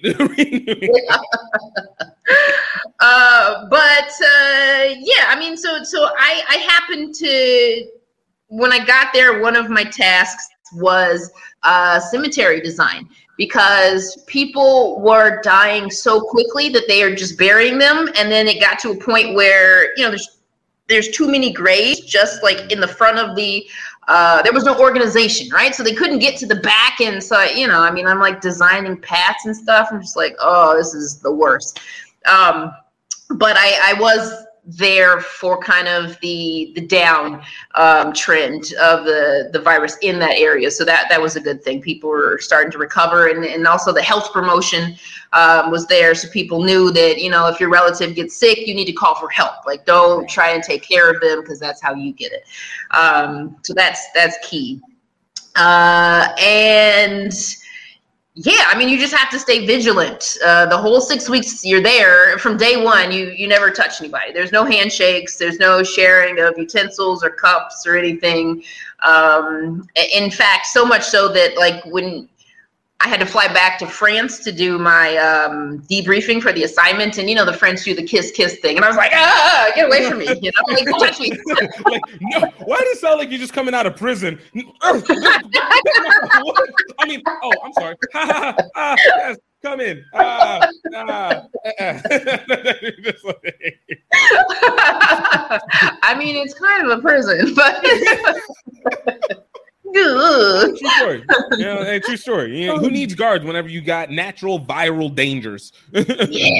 Yes. But they also, one of the designs of the treatment center is to alleviate the stigma of the virus, because yes, it is bad, but they still do want people to come and visit their relatives. So we just set up fencing, and it's like a 6 foot apart fencing. And so you can bring food to your relatives, or I don't know, a phone or whatever, but whatever goes inside can't come back out. So yeah, it's going.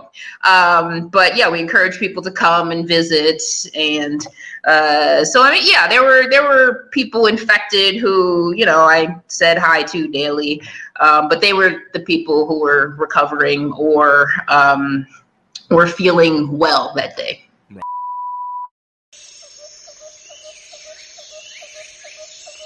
Hey everybody, this is just the Bray Train sending out a personal little video diary to all you people out there, where I am going to document me riding most of the way between Singapore and Tokyo for the 2019 Rugby World Cup.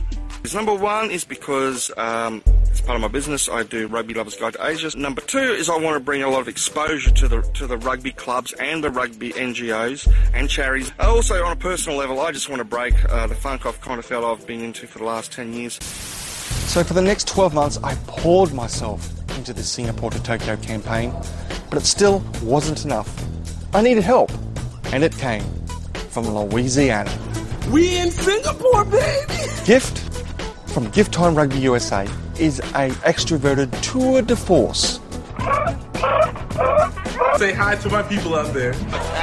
Which makes up for my social shortcomings. This place is unbelievable. No!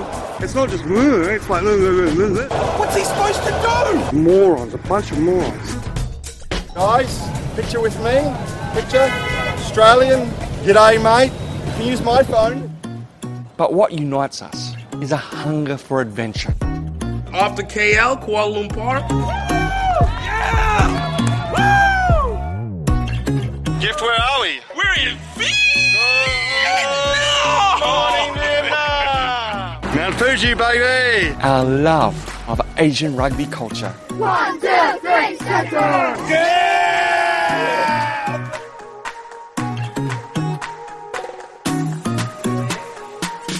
Rugby is starting to develop here in Cambodia for women as well. Valkyries, the mighty Valkyries! And allows us to overcome incredible obstacles. It's just got so thick. It's just so thick here. Now it's pouring down rain again. But coming to this Thai-Cambodia border has renewed all the aggression. So the whole thing's gone buggered. I got hit. What? I got tail-ended by a motorbike. I can just feel that knee, that ankle just going in all the wrong directions under the weight of my body. But that doesn't compare to the pain of failure. I'm dying. Oh, I'm dying. And that's what I've been worried about this whole time. We're out here, we're running out of energy, we're running out of money, and we're feeling isolated. And yet at that critical moment, friends, family, sometimes complete strangers come on board. Before you know it, we're back in the game. Tokyo, here we come! Making a comeback. 4 weeks, 2,300 miles, 5 countries. After all the trials and tribulations, this ride had become deeply personal. All that mattered now was getting to that Rugby World Cup game in Tokyo. Yeah, buddy. All right. Be easy.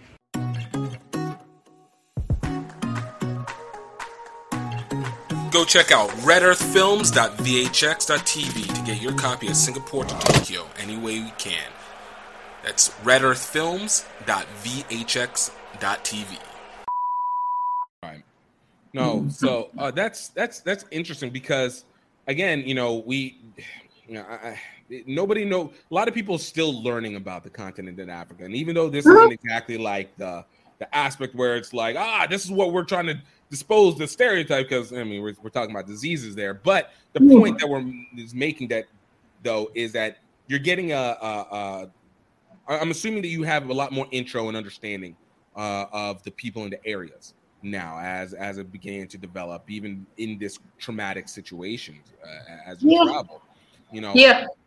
I always ask this, and it was something that kicked into me when I was able to start traveling as an adult, aka not with family, not structured per se. And so this is like 2016 I started. So when I started traveling around the world, or started my international excursions, I started kind of figuring out that one,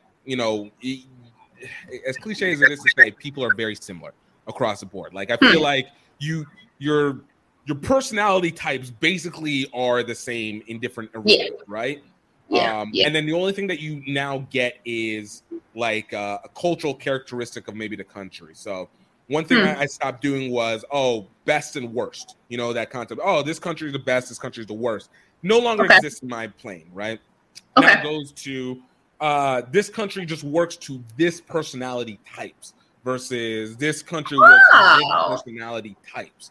So like I would say like the US, where people will go like, oh man, if you go to best, it's like, no, US isn't the best. You have the characteristic is high ceiling, low floor, figure something out in between there, and we'll try and give you your range here. Whereas a place like Japan might be high floor, lower ceiling, but we're gonna give you stability. So for you, if you're here about structure, then Japan works because you'll be able to work, you'll be able to do things, but you don't have to. Your ambition might not be as tickled in Japan as it might be in the U.S. versus like Thailand, where you have a high ceiling in the sense that it's very entrepreneurial and that you got a lot of freedom and a lot of freedom. At your floor is you have a much lower floor, but you still have room in the middle to find that stability. It just kind of depends on what your personality type is capable of being able to handle in said moments, and the country kind of can asphyxiate to it. If that makes sense. Yeah, it does. I mean, that's very optimistic. Yeah. As I go into, there's some really important. No, it's super low floor. Like we went really, really low on this. And you climb out. Arguably, there's the theory of climb, but you have the opportunity and stuff. And obviously, there's other stuff that plays into it. I clearly my very expatty kind of mindset is going into it. Yes. I was there for 3 days. Let me tell you all about it.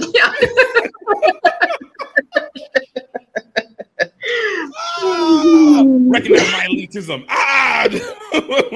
My privilege. I do can wield it. No.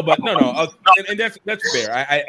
That's very true. I guess I look at it also even at considering even at a local base where now you're just talking about restriction of opportunity and stuff like that. But where in the continent, and I know as a Nigerian, like when education comes into play, we got the great equalizer that ends up coming in, and hence why there's so much push. So I guess what I'm trying to just get to is for you as you traveled and went through these areas.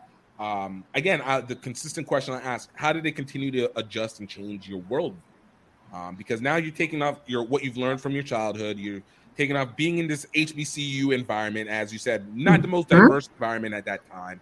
Entering into rugby, which is slightly more diverse and a little bit different. Entering into world culture, and now your view continues to spread more and more and more. For you, how did the Doctors Without Borders impact that?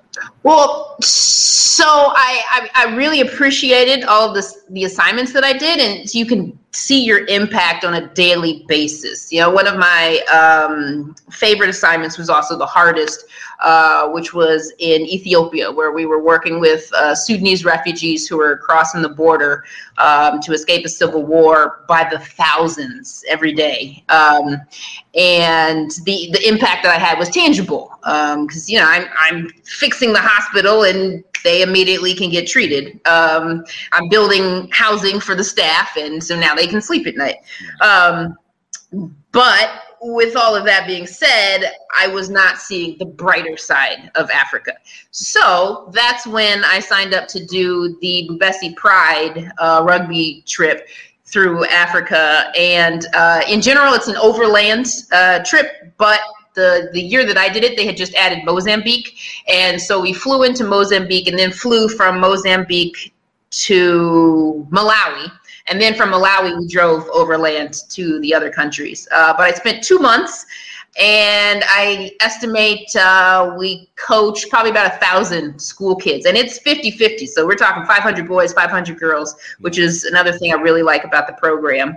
And yeah, it was amazing. And I signed up to do it again this year, but you know how that goes. Yeah, you know, the pandemic seems to be a big damper on a lot of things. You know, total buzzkill. It was funny because when it came to the Bubesi Pride project, so I think I told you whenever you had presented it initially within the group, was I've been trying to get the guy who runs what you call it, rugby. Shucks, I can't remember the name of it right off the top of my head. It's a well-known rugby website.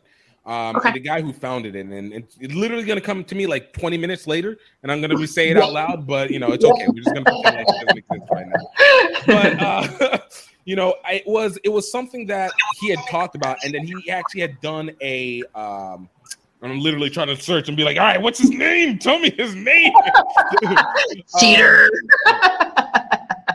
But, you know, it was like. He showed me this documentary that he had done about it and his experience with the Bubesi Pride project in Malawi, and it reminded me so much again of Naksu in Thailand and Kampachi Balap in Cambodia, just the African version, which was really uplifting because again it was utilizing rugby, and after the Singapore to Tokyo trip, I'd really been able to get a grasp of being able to say how rugby can legitimately impact culture, not just from a standpoint of sports and athleticism, but literally mindset and development. Because, you know, whenever you learn how to hit people in a positive way, it definitely helps change the way that you look at the world. And we have to make sure we say it in a positive way so that nobody goes like, man, wait, if I just whoop somebody in the face and walk by, I can get new changes. Like, no, calm down. Yeah, I got that. Real smooth.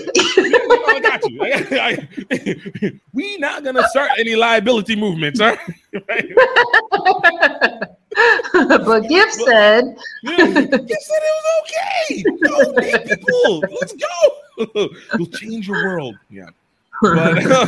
But yeah, you know, you have that moment whenever you see that. So whenever I was seeing in Malawi and what they were doing, you know, I was impressed from your ground view. Obviously, coaching the kids is one thing, and I can't imagine that there's significantly better feelings than being able to watch kids in situations that are disadvantages towards them, being able to grow within that. But for you at a next level, what were you seeing from what you were doing to how the kids were reacting to how it kind of reacted to them in their local towns and homes?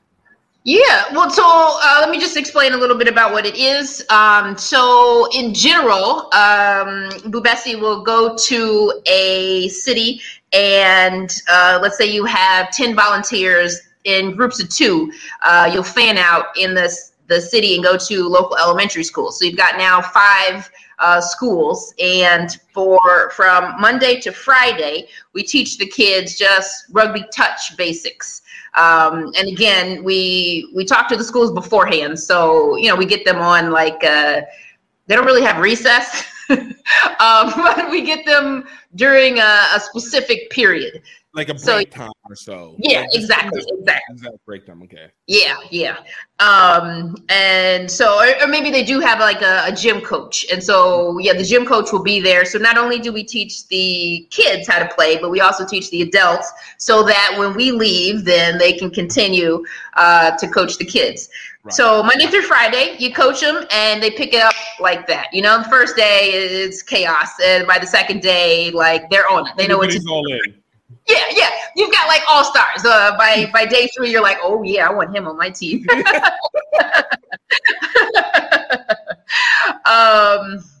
And so then on Saturday, all 5 schools come together and we put on a big tournament. So we just mark out little small pitches because the kids don't need that much space to run. And we just, for a couple hours, play team versus team, getting the schools to play each other, and then at the end you award a winner, and so the kids love it. And so it's just super fun watching it click. With regard to the community, because we're only at the schools like during school hours, like you don't really get to see how the kids then take that out into the community.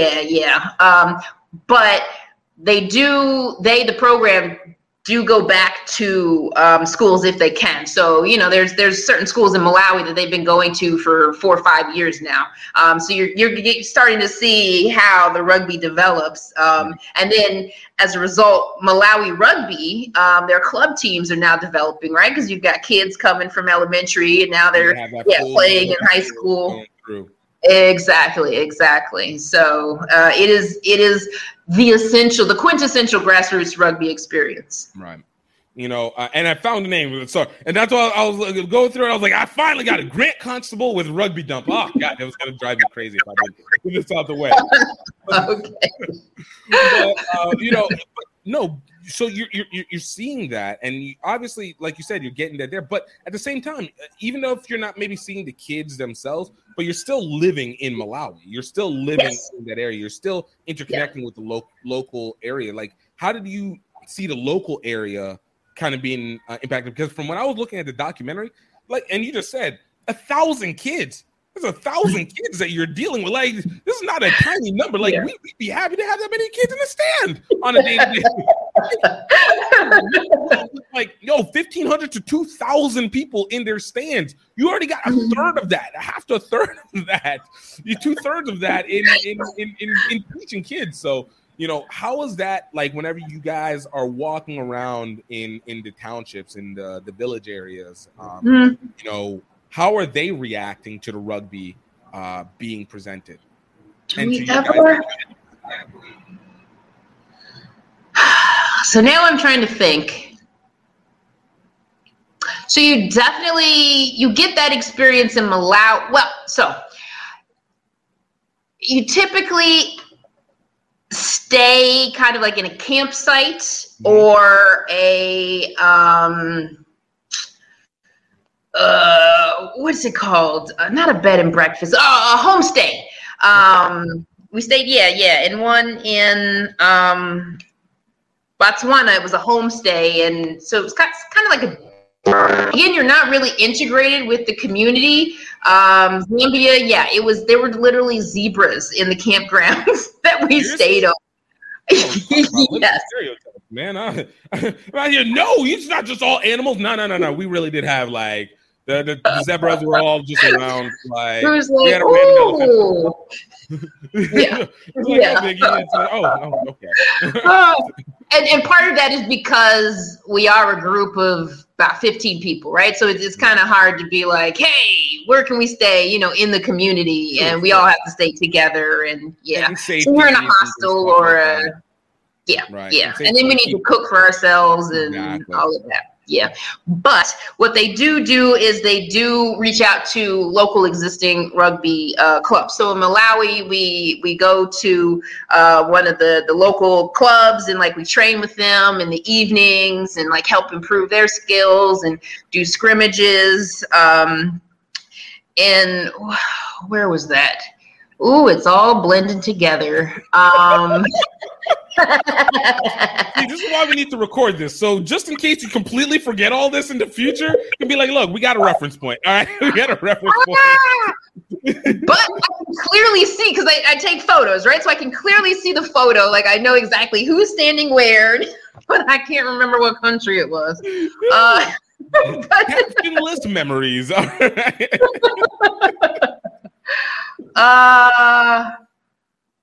It wasn't Botswana. It wasn't.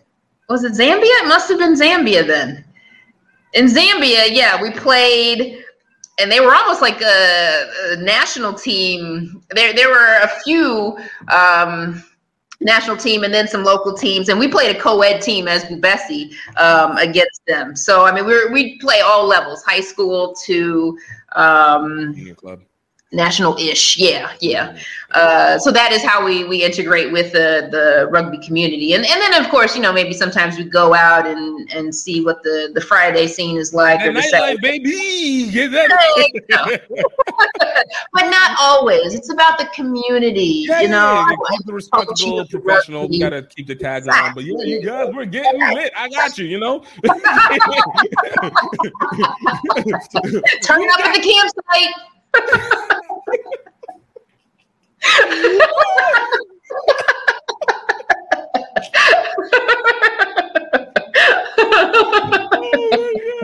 I just need people to know, even though this is the longest that we've had the conversation ever, and but this is just every time we have our conversations, we're just laughing. It's already been like almost an hour, so you know this. Now it feels like a good time to put a disclaimer, like just in case you skip to this moment. We're pretty ridiculous. Okay.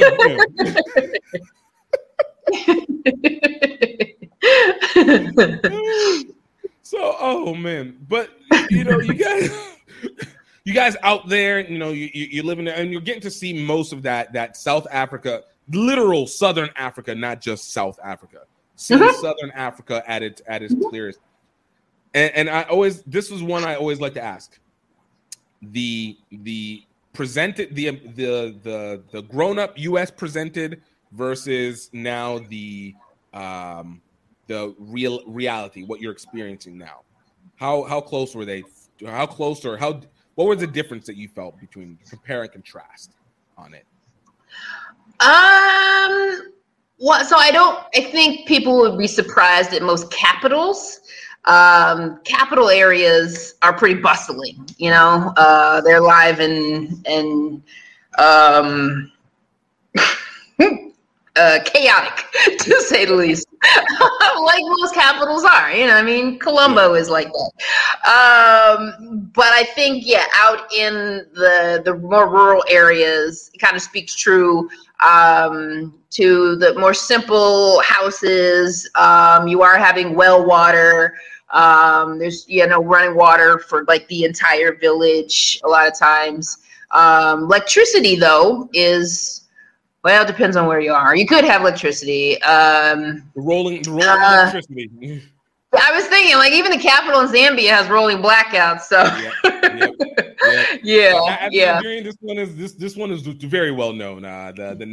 What used to be called NEPA in Nigeria. I think Nigerian Electrical Power Association, whatever. We always just say, never expect power always. Yeah. You learn to enjoy those fans for the moment, and then you find all the cool air that can blow through. Feel it, get the sensitivity in your skin, whatever you need. Yeah. There's always that one bar though with the generator. True story. Yo, the generator life is too real, and it's always good. And you're like, yo, where are you getting all this petrol from? Like, how are you keeping this up? It's been like 16 hours. Like, turn the thing off. Like, how are you not overheating? And it'd be the jankiest looking generator too, and it's like runs perfect. It runs so well. Like, it might be loud. They're real mechanics, though. This is where you go, yo, how creative are you at making things happen? All right? Like, I broke a little bit. No. You don't replace it. You're going to create parts for it and make it work. MacGyver it. Yes. Facts. So, okay. So, but yeah, so it is. I've always felt like there was like, I always remember whenever, I've been to Nigeria whenever I was a kid, and then we didn't go again as a family for like 12 years, and then 14 years, and then I went again. And I remember right before my brother and I, we went again, we had fallen into the trap of what the world likes to tell us about Nigeria versus what we knew, because, you go as kids, you recognize only so much. And I remember we were like, man, it's going to be so boring. We're not going to be able to connect anything, blah, blah, blah. This is like 2012. And we get to Nigeria, and man, I remember my brother and I, we were sat there and we were like, man, I don't know why we even said these things. Like, this is so dope. Like, maybe it's just because we were kids. I mean, because he was technically still a kid because he's 7 years younger than me. But it was like, we definitely needed the reminder to be like, no. This place is dope. Don't let people fool you. It's got its issues, but that's so different than being like, hey, let me go up to the West Virginia, the outskirts of West Virginia, and be like, exactly. Yeah. Is this America? Yes, yes, it is. It's the same thing. Like, Appalachia, what? No wildness here. No, but it's that same guys. But like when you get into the nitty-gritty, it's just like it's the same across the board. So it was a nice reminder on that. So that's why I was wanting to see the yeah, for sure. Yeah. So last thing, wanted to, as we begin to wrap it up, I'd probably talk a little bit more, but later. But you will be back on here again at some point again. Okay. In the future, I'll let you know. Okay. You can. I got projects, so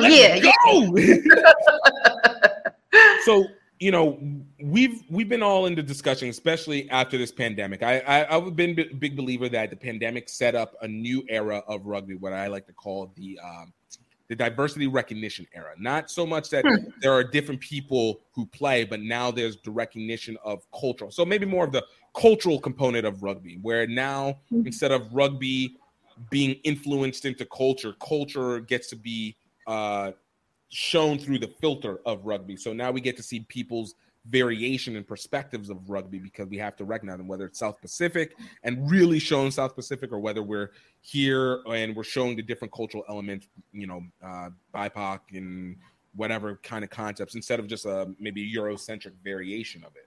Yeah. So as a result, we're now seeing like HBCUs continue to be more put into the light. We started seeing it a couple of years ago after George Floyd. I feel like everything now became very much amped up. And so it gets to the creation of the James G. Robertson and Clive Sullivan Rugby Foundation, which, you have been organizing and putting together behind the scenes. And a lot of people have been asking questions. I keep getting asked about it. Oh, yo, have you talked to Kirill? Have you talked to Kirill? I'm talking with Kirill? What's going on? I'm like, all right, yes. Like, y'all are late to the game, not me. So, we've been talked. Talking about this, like, what's up? I want to give you. I want you to take an opportunity to kind of explain what it is that you've been envisioning in this, and obviously what we a lot in the Black rugby community, to say the least, have been discussing for the latter part of the last year or two. Yeah, well, so my baby, it's Tosin's baby, but I'm the catalyst. Oh, just do it quickly. Guys, you can listen to Tozon on the previous episodes that are there. Okay, go. Sorry. Got to put in the intro plug. We got a connection here.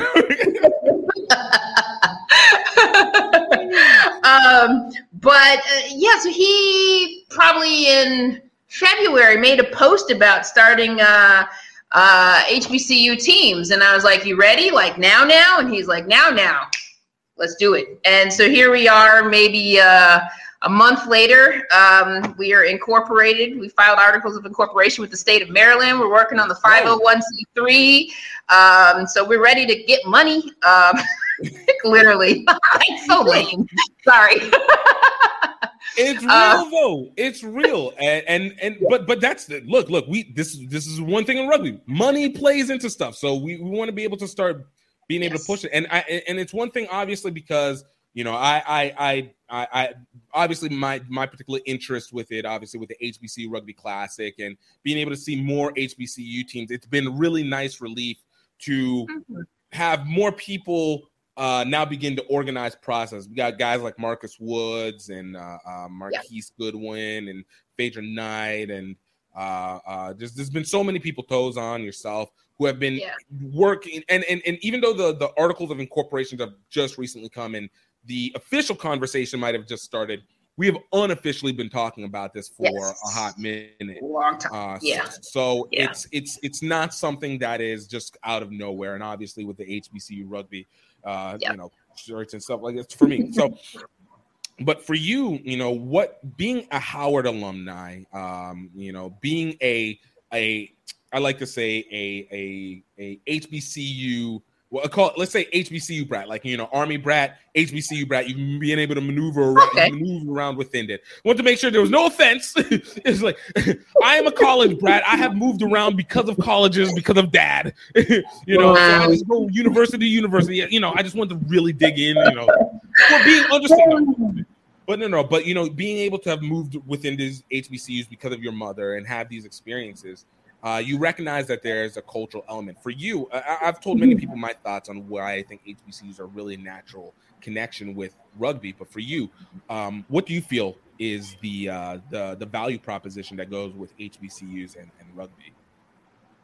Well, I just feel like there's a massive population of our community that probably doesn't even know what rugby is, but would be amazing rugby players. Like there's this population that we need to tap into. The resources are what's missing because the talent and the skill is already there. We know that. So let me backtrack a bit. So what the foundation is we are a nonprofit foundation who will provide HBCUs with the resources that they need to grow and develop and flourish in the game of rugby. So we come in with the expertise and the know-how and the money, and we present to the HBCU. Here is what the addition of a women's NCAA team will do for your school, and here's how men's club will also bolster your applications and your scholarships and your all the bottom line numbers that they're looking for, and so we just want to tap into what there's 100 HBCUs. So our goal is not 100, but 119. What? I said 119. 19? Okay.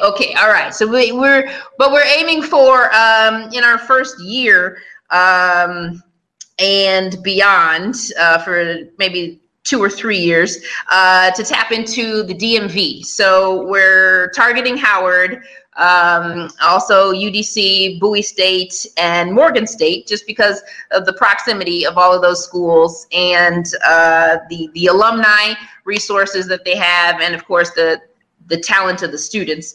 And we just want to build in that area a little for-school tourney that will eventually, grow and insert into the larger world of collegiate rugby.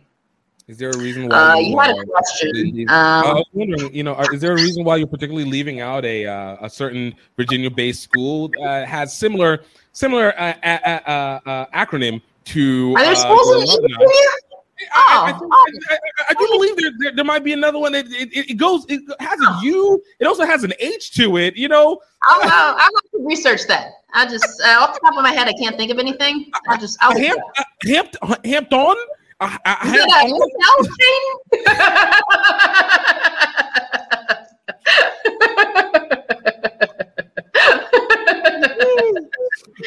For people who don't know, All jokes. Hampton and Howard are really nice rivals of each other. I'm still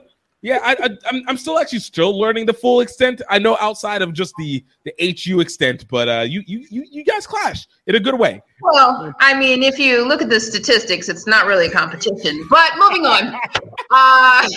So.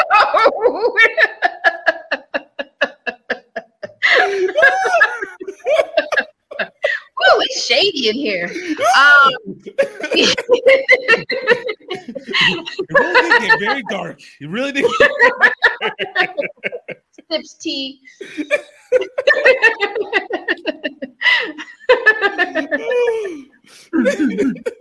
Oh, gracious.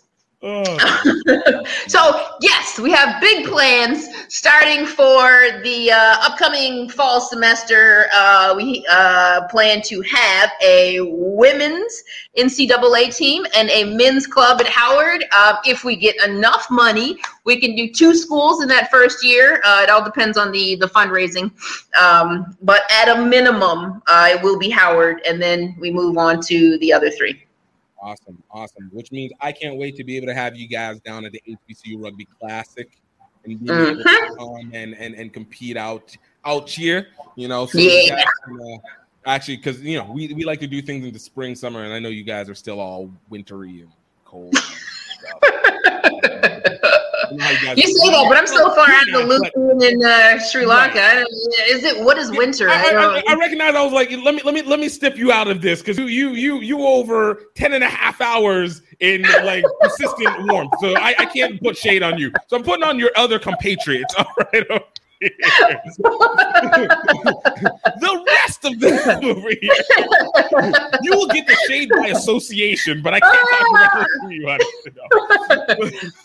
Just to let your audience know, that is how passionate I am. I'm doing all of this work from Sri Lanka on the other side of the world. Absolutely. So. And the consistency, that's a whole other story. And I honestly, I would say we had time, but I actually think we don't, because we're going to give him something to come back to, all right? Okay. I feel like Sri Lanka is a whole different tale altogether. The adventurer. I put the wrong thing. I put rugby humanitarian. I should have put it as rugby adventurer over here. Scroll down. I don't know that anyone actually knows what a rugby humanitarian is. So. This is why it works, because there is no label for you. There is no label. You miss everything. All right. I'm trying.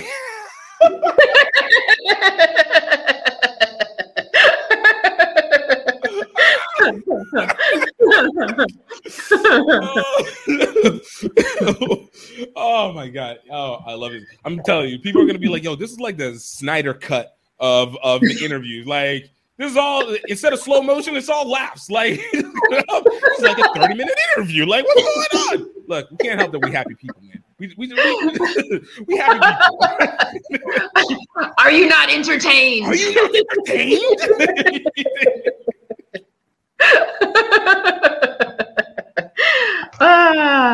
Quote for days. Love it. So, okay. Where can people go to learn more about James G. Robertson and Clive Sullivan Rugby Foundation? My goodness, where did these names come from, by the way? Yes, that is the post that I'm going to put on Instagram and Facebook today. So we are named after 2 of the most prominent Black men in rugby history. So James G. Robertson was the first Black man on record to have played rugby. He played in Scotland. Right. In the Gambia to a Scottish father and a Gambian mother, and then he moved to Scotland for school and played there in Edinburgh. And Clive Sullivan was the first Black man to captain any sports team in Great Britain. So he was the captain of the World Cup winning 1972. I'm glad I just did all this today, because otherwise I'd be like, Of all the things to come prepared, like, let's go. was the captain of the 1972 World Cup winning rugby league team in Great Britain, and he also played for Wales. He was Welsh. Nice. That's awesome. That's really put some history into this. Let's go. So, all right. So as I said, where can people find or soon to find information about James G. Robertson and Clive Sullivan Rugby Foundation? I'm not even going to acronym it. I'm going to let it all run out. Let people get used to hearing all the names. All right? Appreciate you. RSRF for short. I was just ready to go. I was like DGRCS. No, you know what? Screw that. We're just gonna get this out. It's harder to acronym than it is to even say the name. So we do have an Instagram, and what is it? Where's my phone? We have Instagram and a Facebook. It's new, right? So, and also my memory, I do believe it's RS Rugby Foundation, right? Because it was too long to put both of their names in. So I do believe it's RS Rugby Foundation on both Instagram and Facebook. But if you type out the full thingy, you should be able to find us as well. Right. All right. Awesome. Well, Kirill, I really appreciated this. I enjoyed this. This was a great, because I just got back from Brazil yesterday, so this was a nice first wake up. Look, I'm trying. You're doing that. I'm just trying to get like you. All right, I'm trying to build up to that level. Don't humor me. It's Friday night over here. I'm ready to. We trying. All right, I'm gonna get there. I'm gonna get there to that. I get to be lit in Malawi randomly, or Zimbabwe, or Zambia, or somewhere in southern Africa. Just we're getting there. We're slow and steady. But I appreciated being able to do this. I know we've talked, and I'd love getting to actually now have a solid base to really call you family in this case, because now I know you much better now, and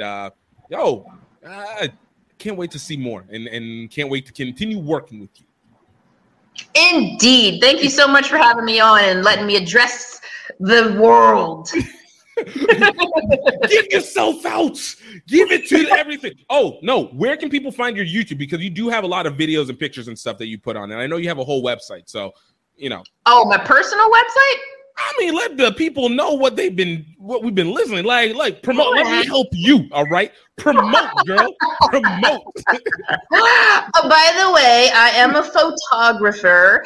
And I think actually I have. If anybody's in Houston, the Texas Southern University is having an art auction, and I have 4 photographs in the auction. No big deal. The website. This thing's understated. We're just gonna keep going. Cause I'm a champion. Deal with a champion. Selling the arts, dealing with World Cup winners, and just taking over doctors and super. Stop being so awesome. Continue. I excel. That's what I do. That's what I'm talking about. No humility here. Okay.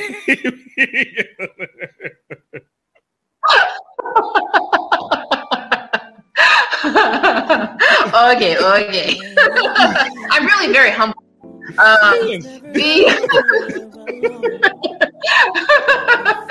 My website is KirillGuthrie.com. CarilleGuthrie. And my Instagram is I love street photography. So my Instagram is all about what I see on the daily here in Sri Lanka and wherever I travel. So that's at Kirill1. Awesome. All right, Kirill. Thank you so much. We will be back on it, talking some more, and I hope all goes well as you enjoy the rest of your evening. Thank you so much. Yo, Kirill, thank you Thank you so much. I know you guys. We're just cutting up here. This is just great energy that comes across over. So I hope you guys enjoyed it. I legitimately love it. Thank you for coming through, guys. Definitely check out some of our other podcasts. The last podcast we had was Marquise Goodwin, coming out of Cali, MLR, ref, Mr. Everything when it comes to referees. The week before that, we had the amazing Erica Mori of the Italian Rugby Federation.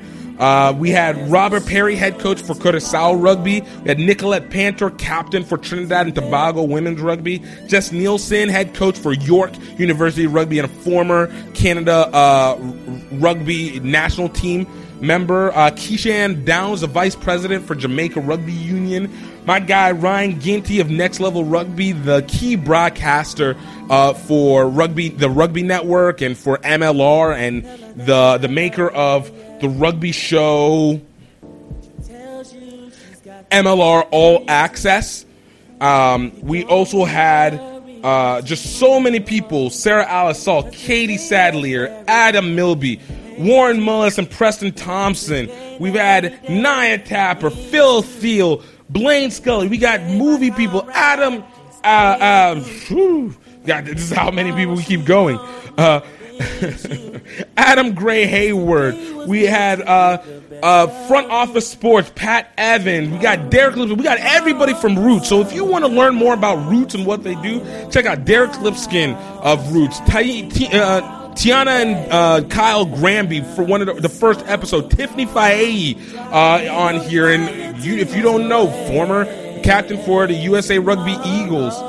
Dr. Amelia Luciano. We've got all levels, all kinds. Collegiate, learn about Prairie View A&M. Check out Raheem Vital on down there. You want to learn about Morehouse College? Check out Saifuddin Safir and part of it. Like, we have everybody and continuing to grow, and thank you for listening. Thank you for being a part of it. Thank you for always doing this. You keep me excited. I'm so set and ready to do this. Thank you for everybody who's out there.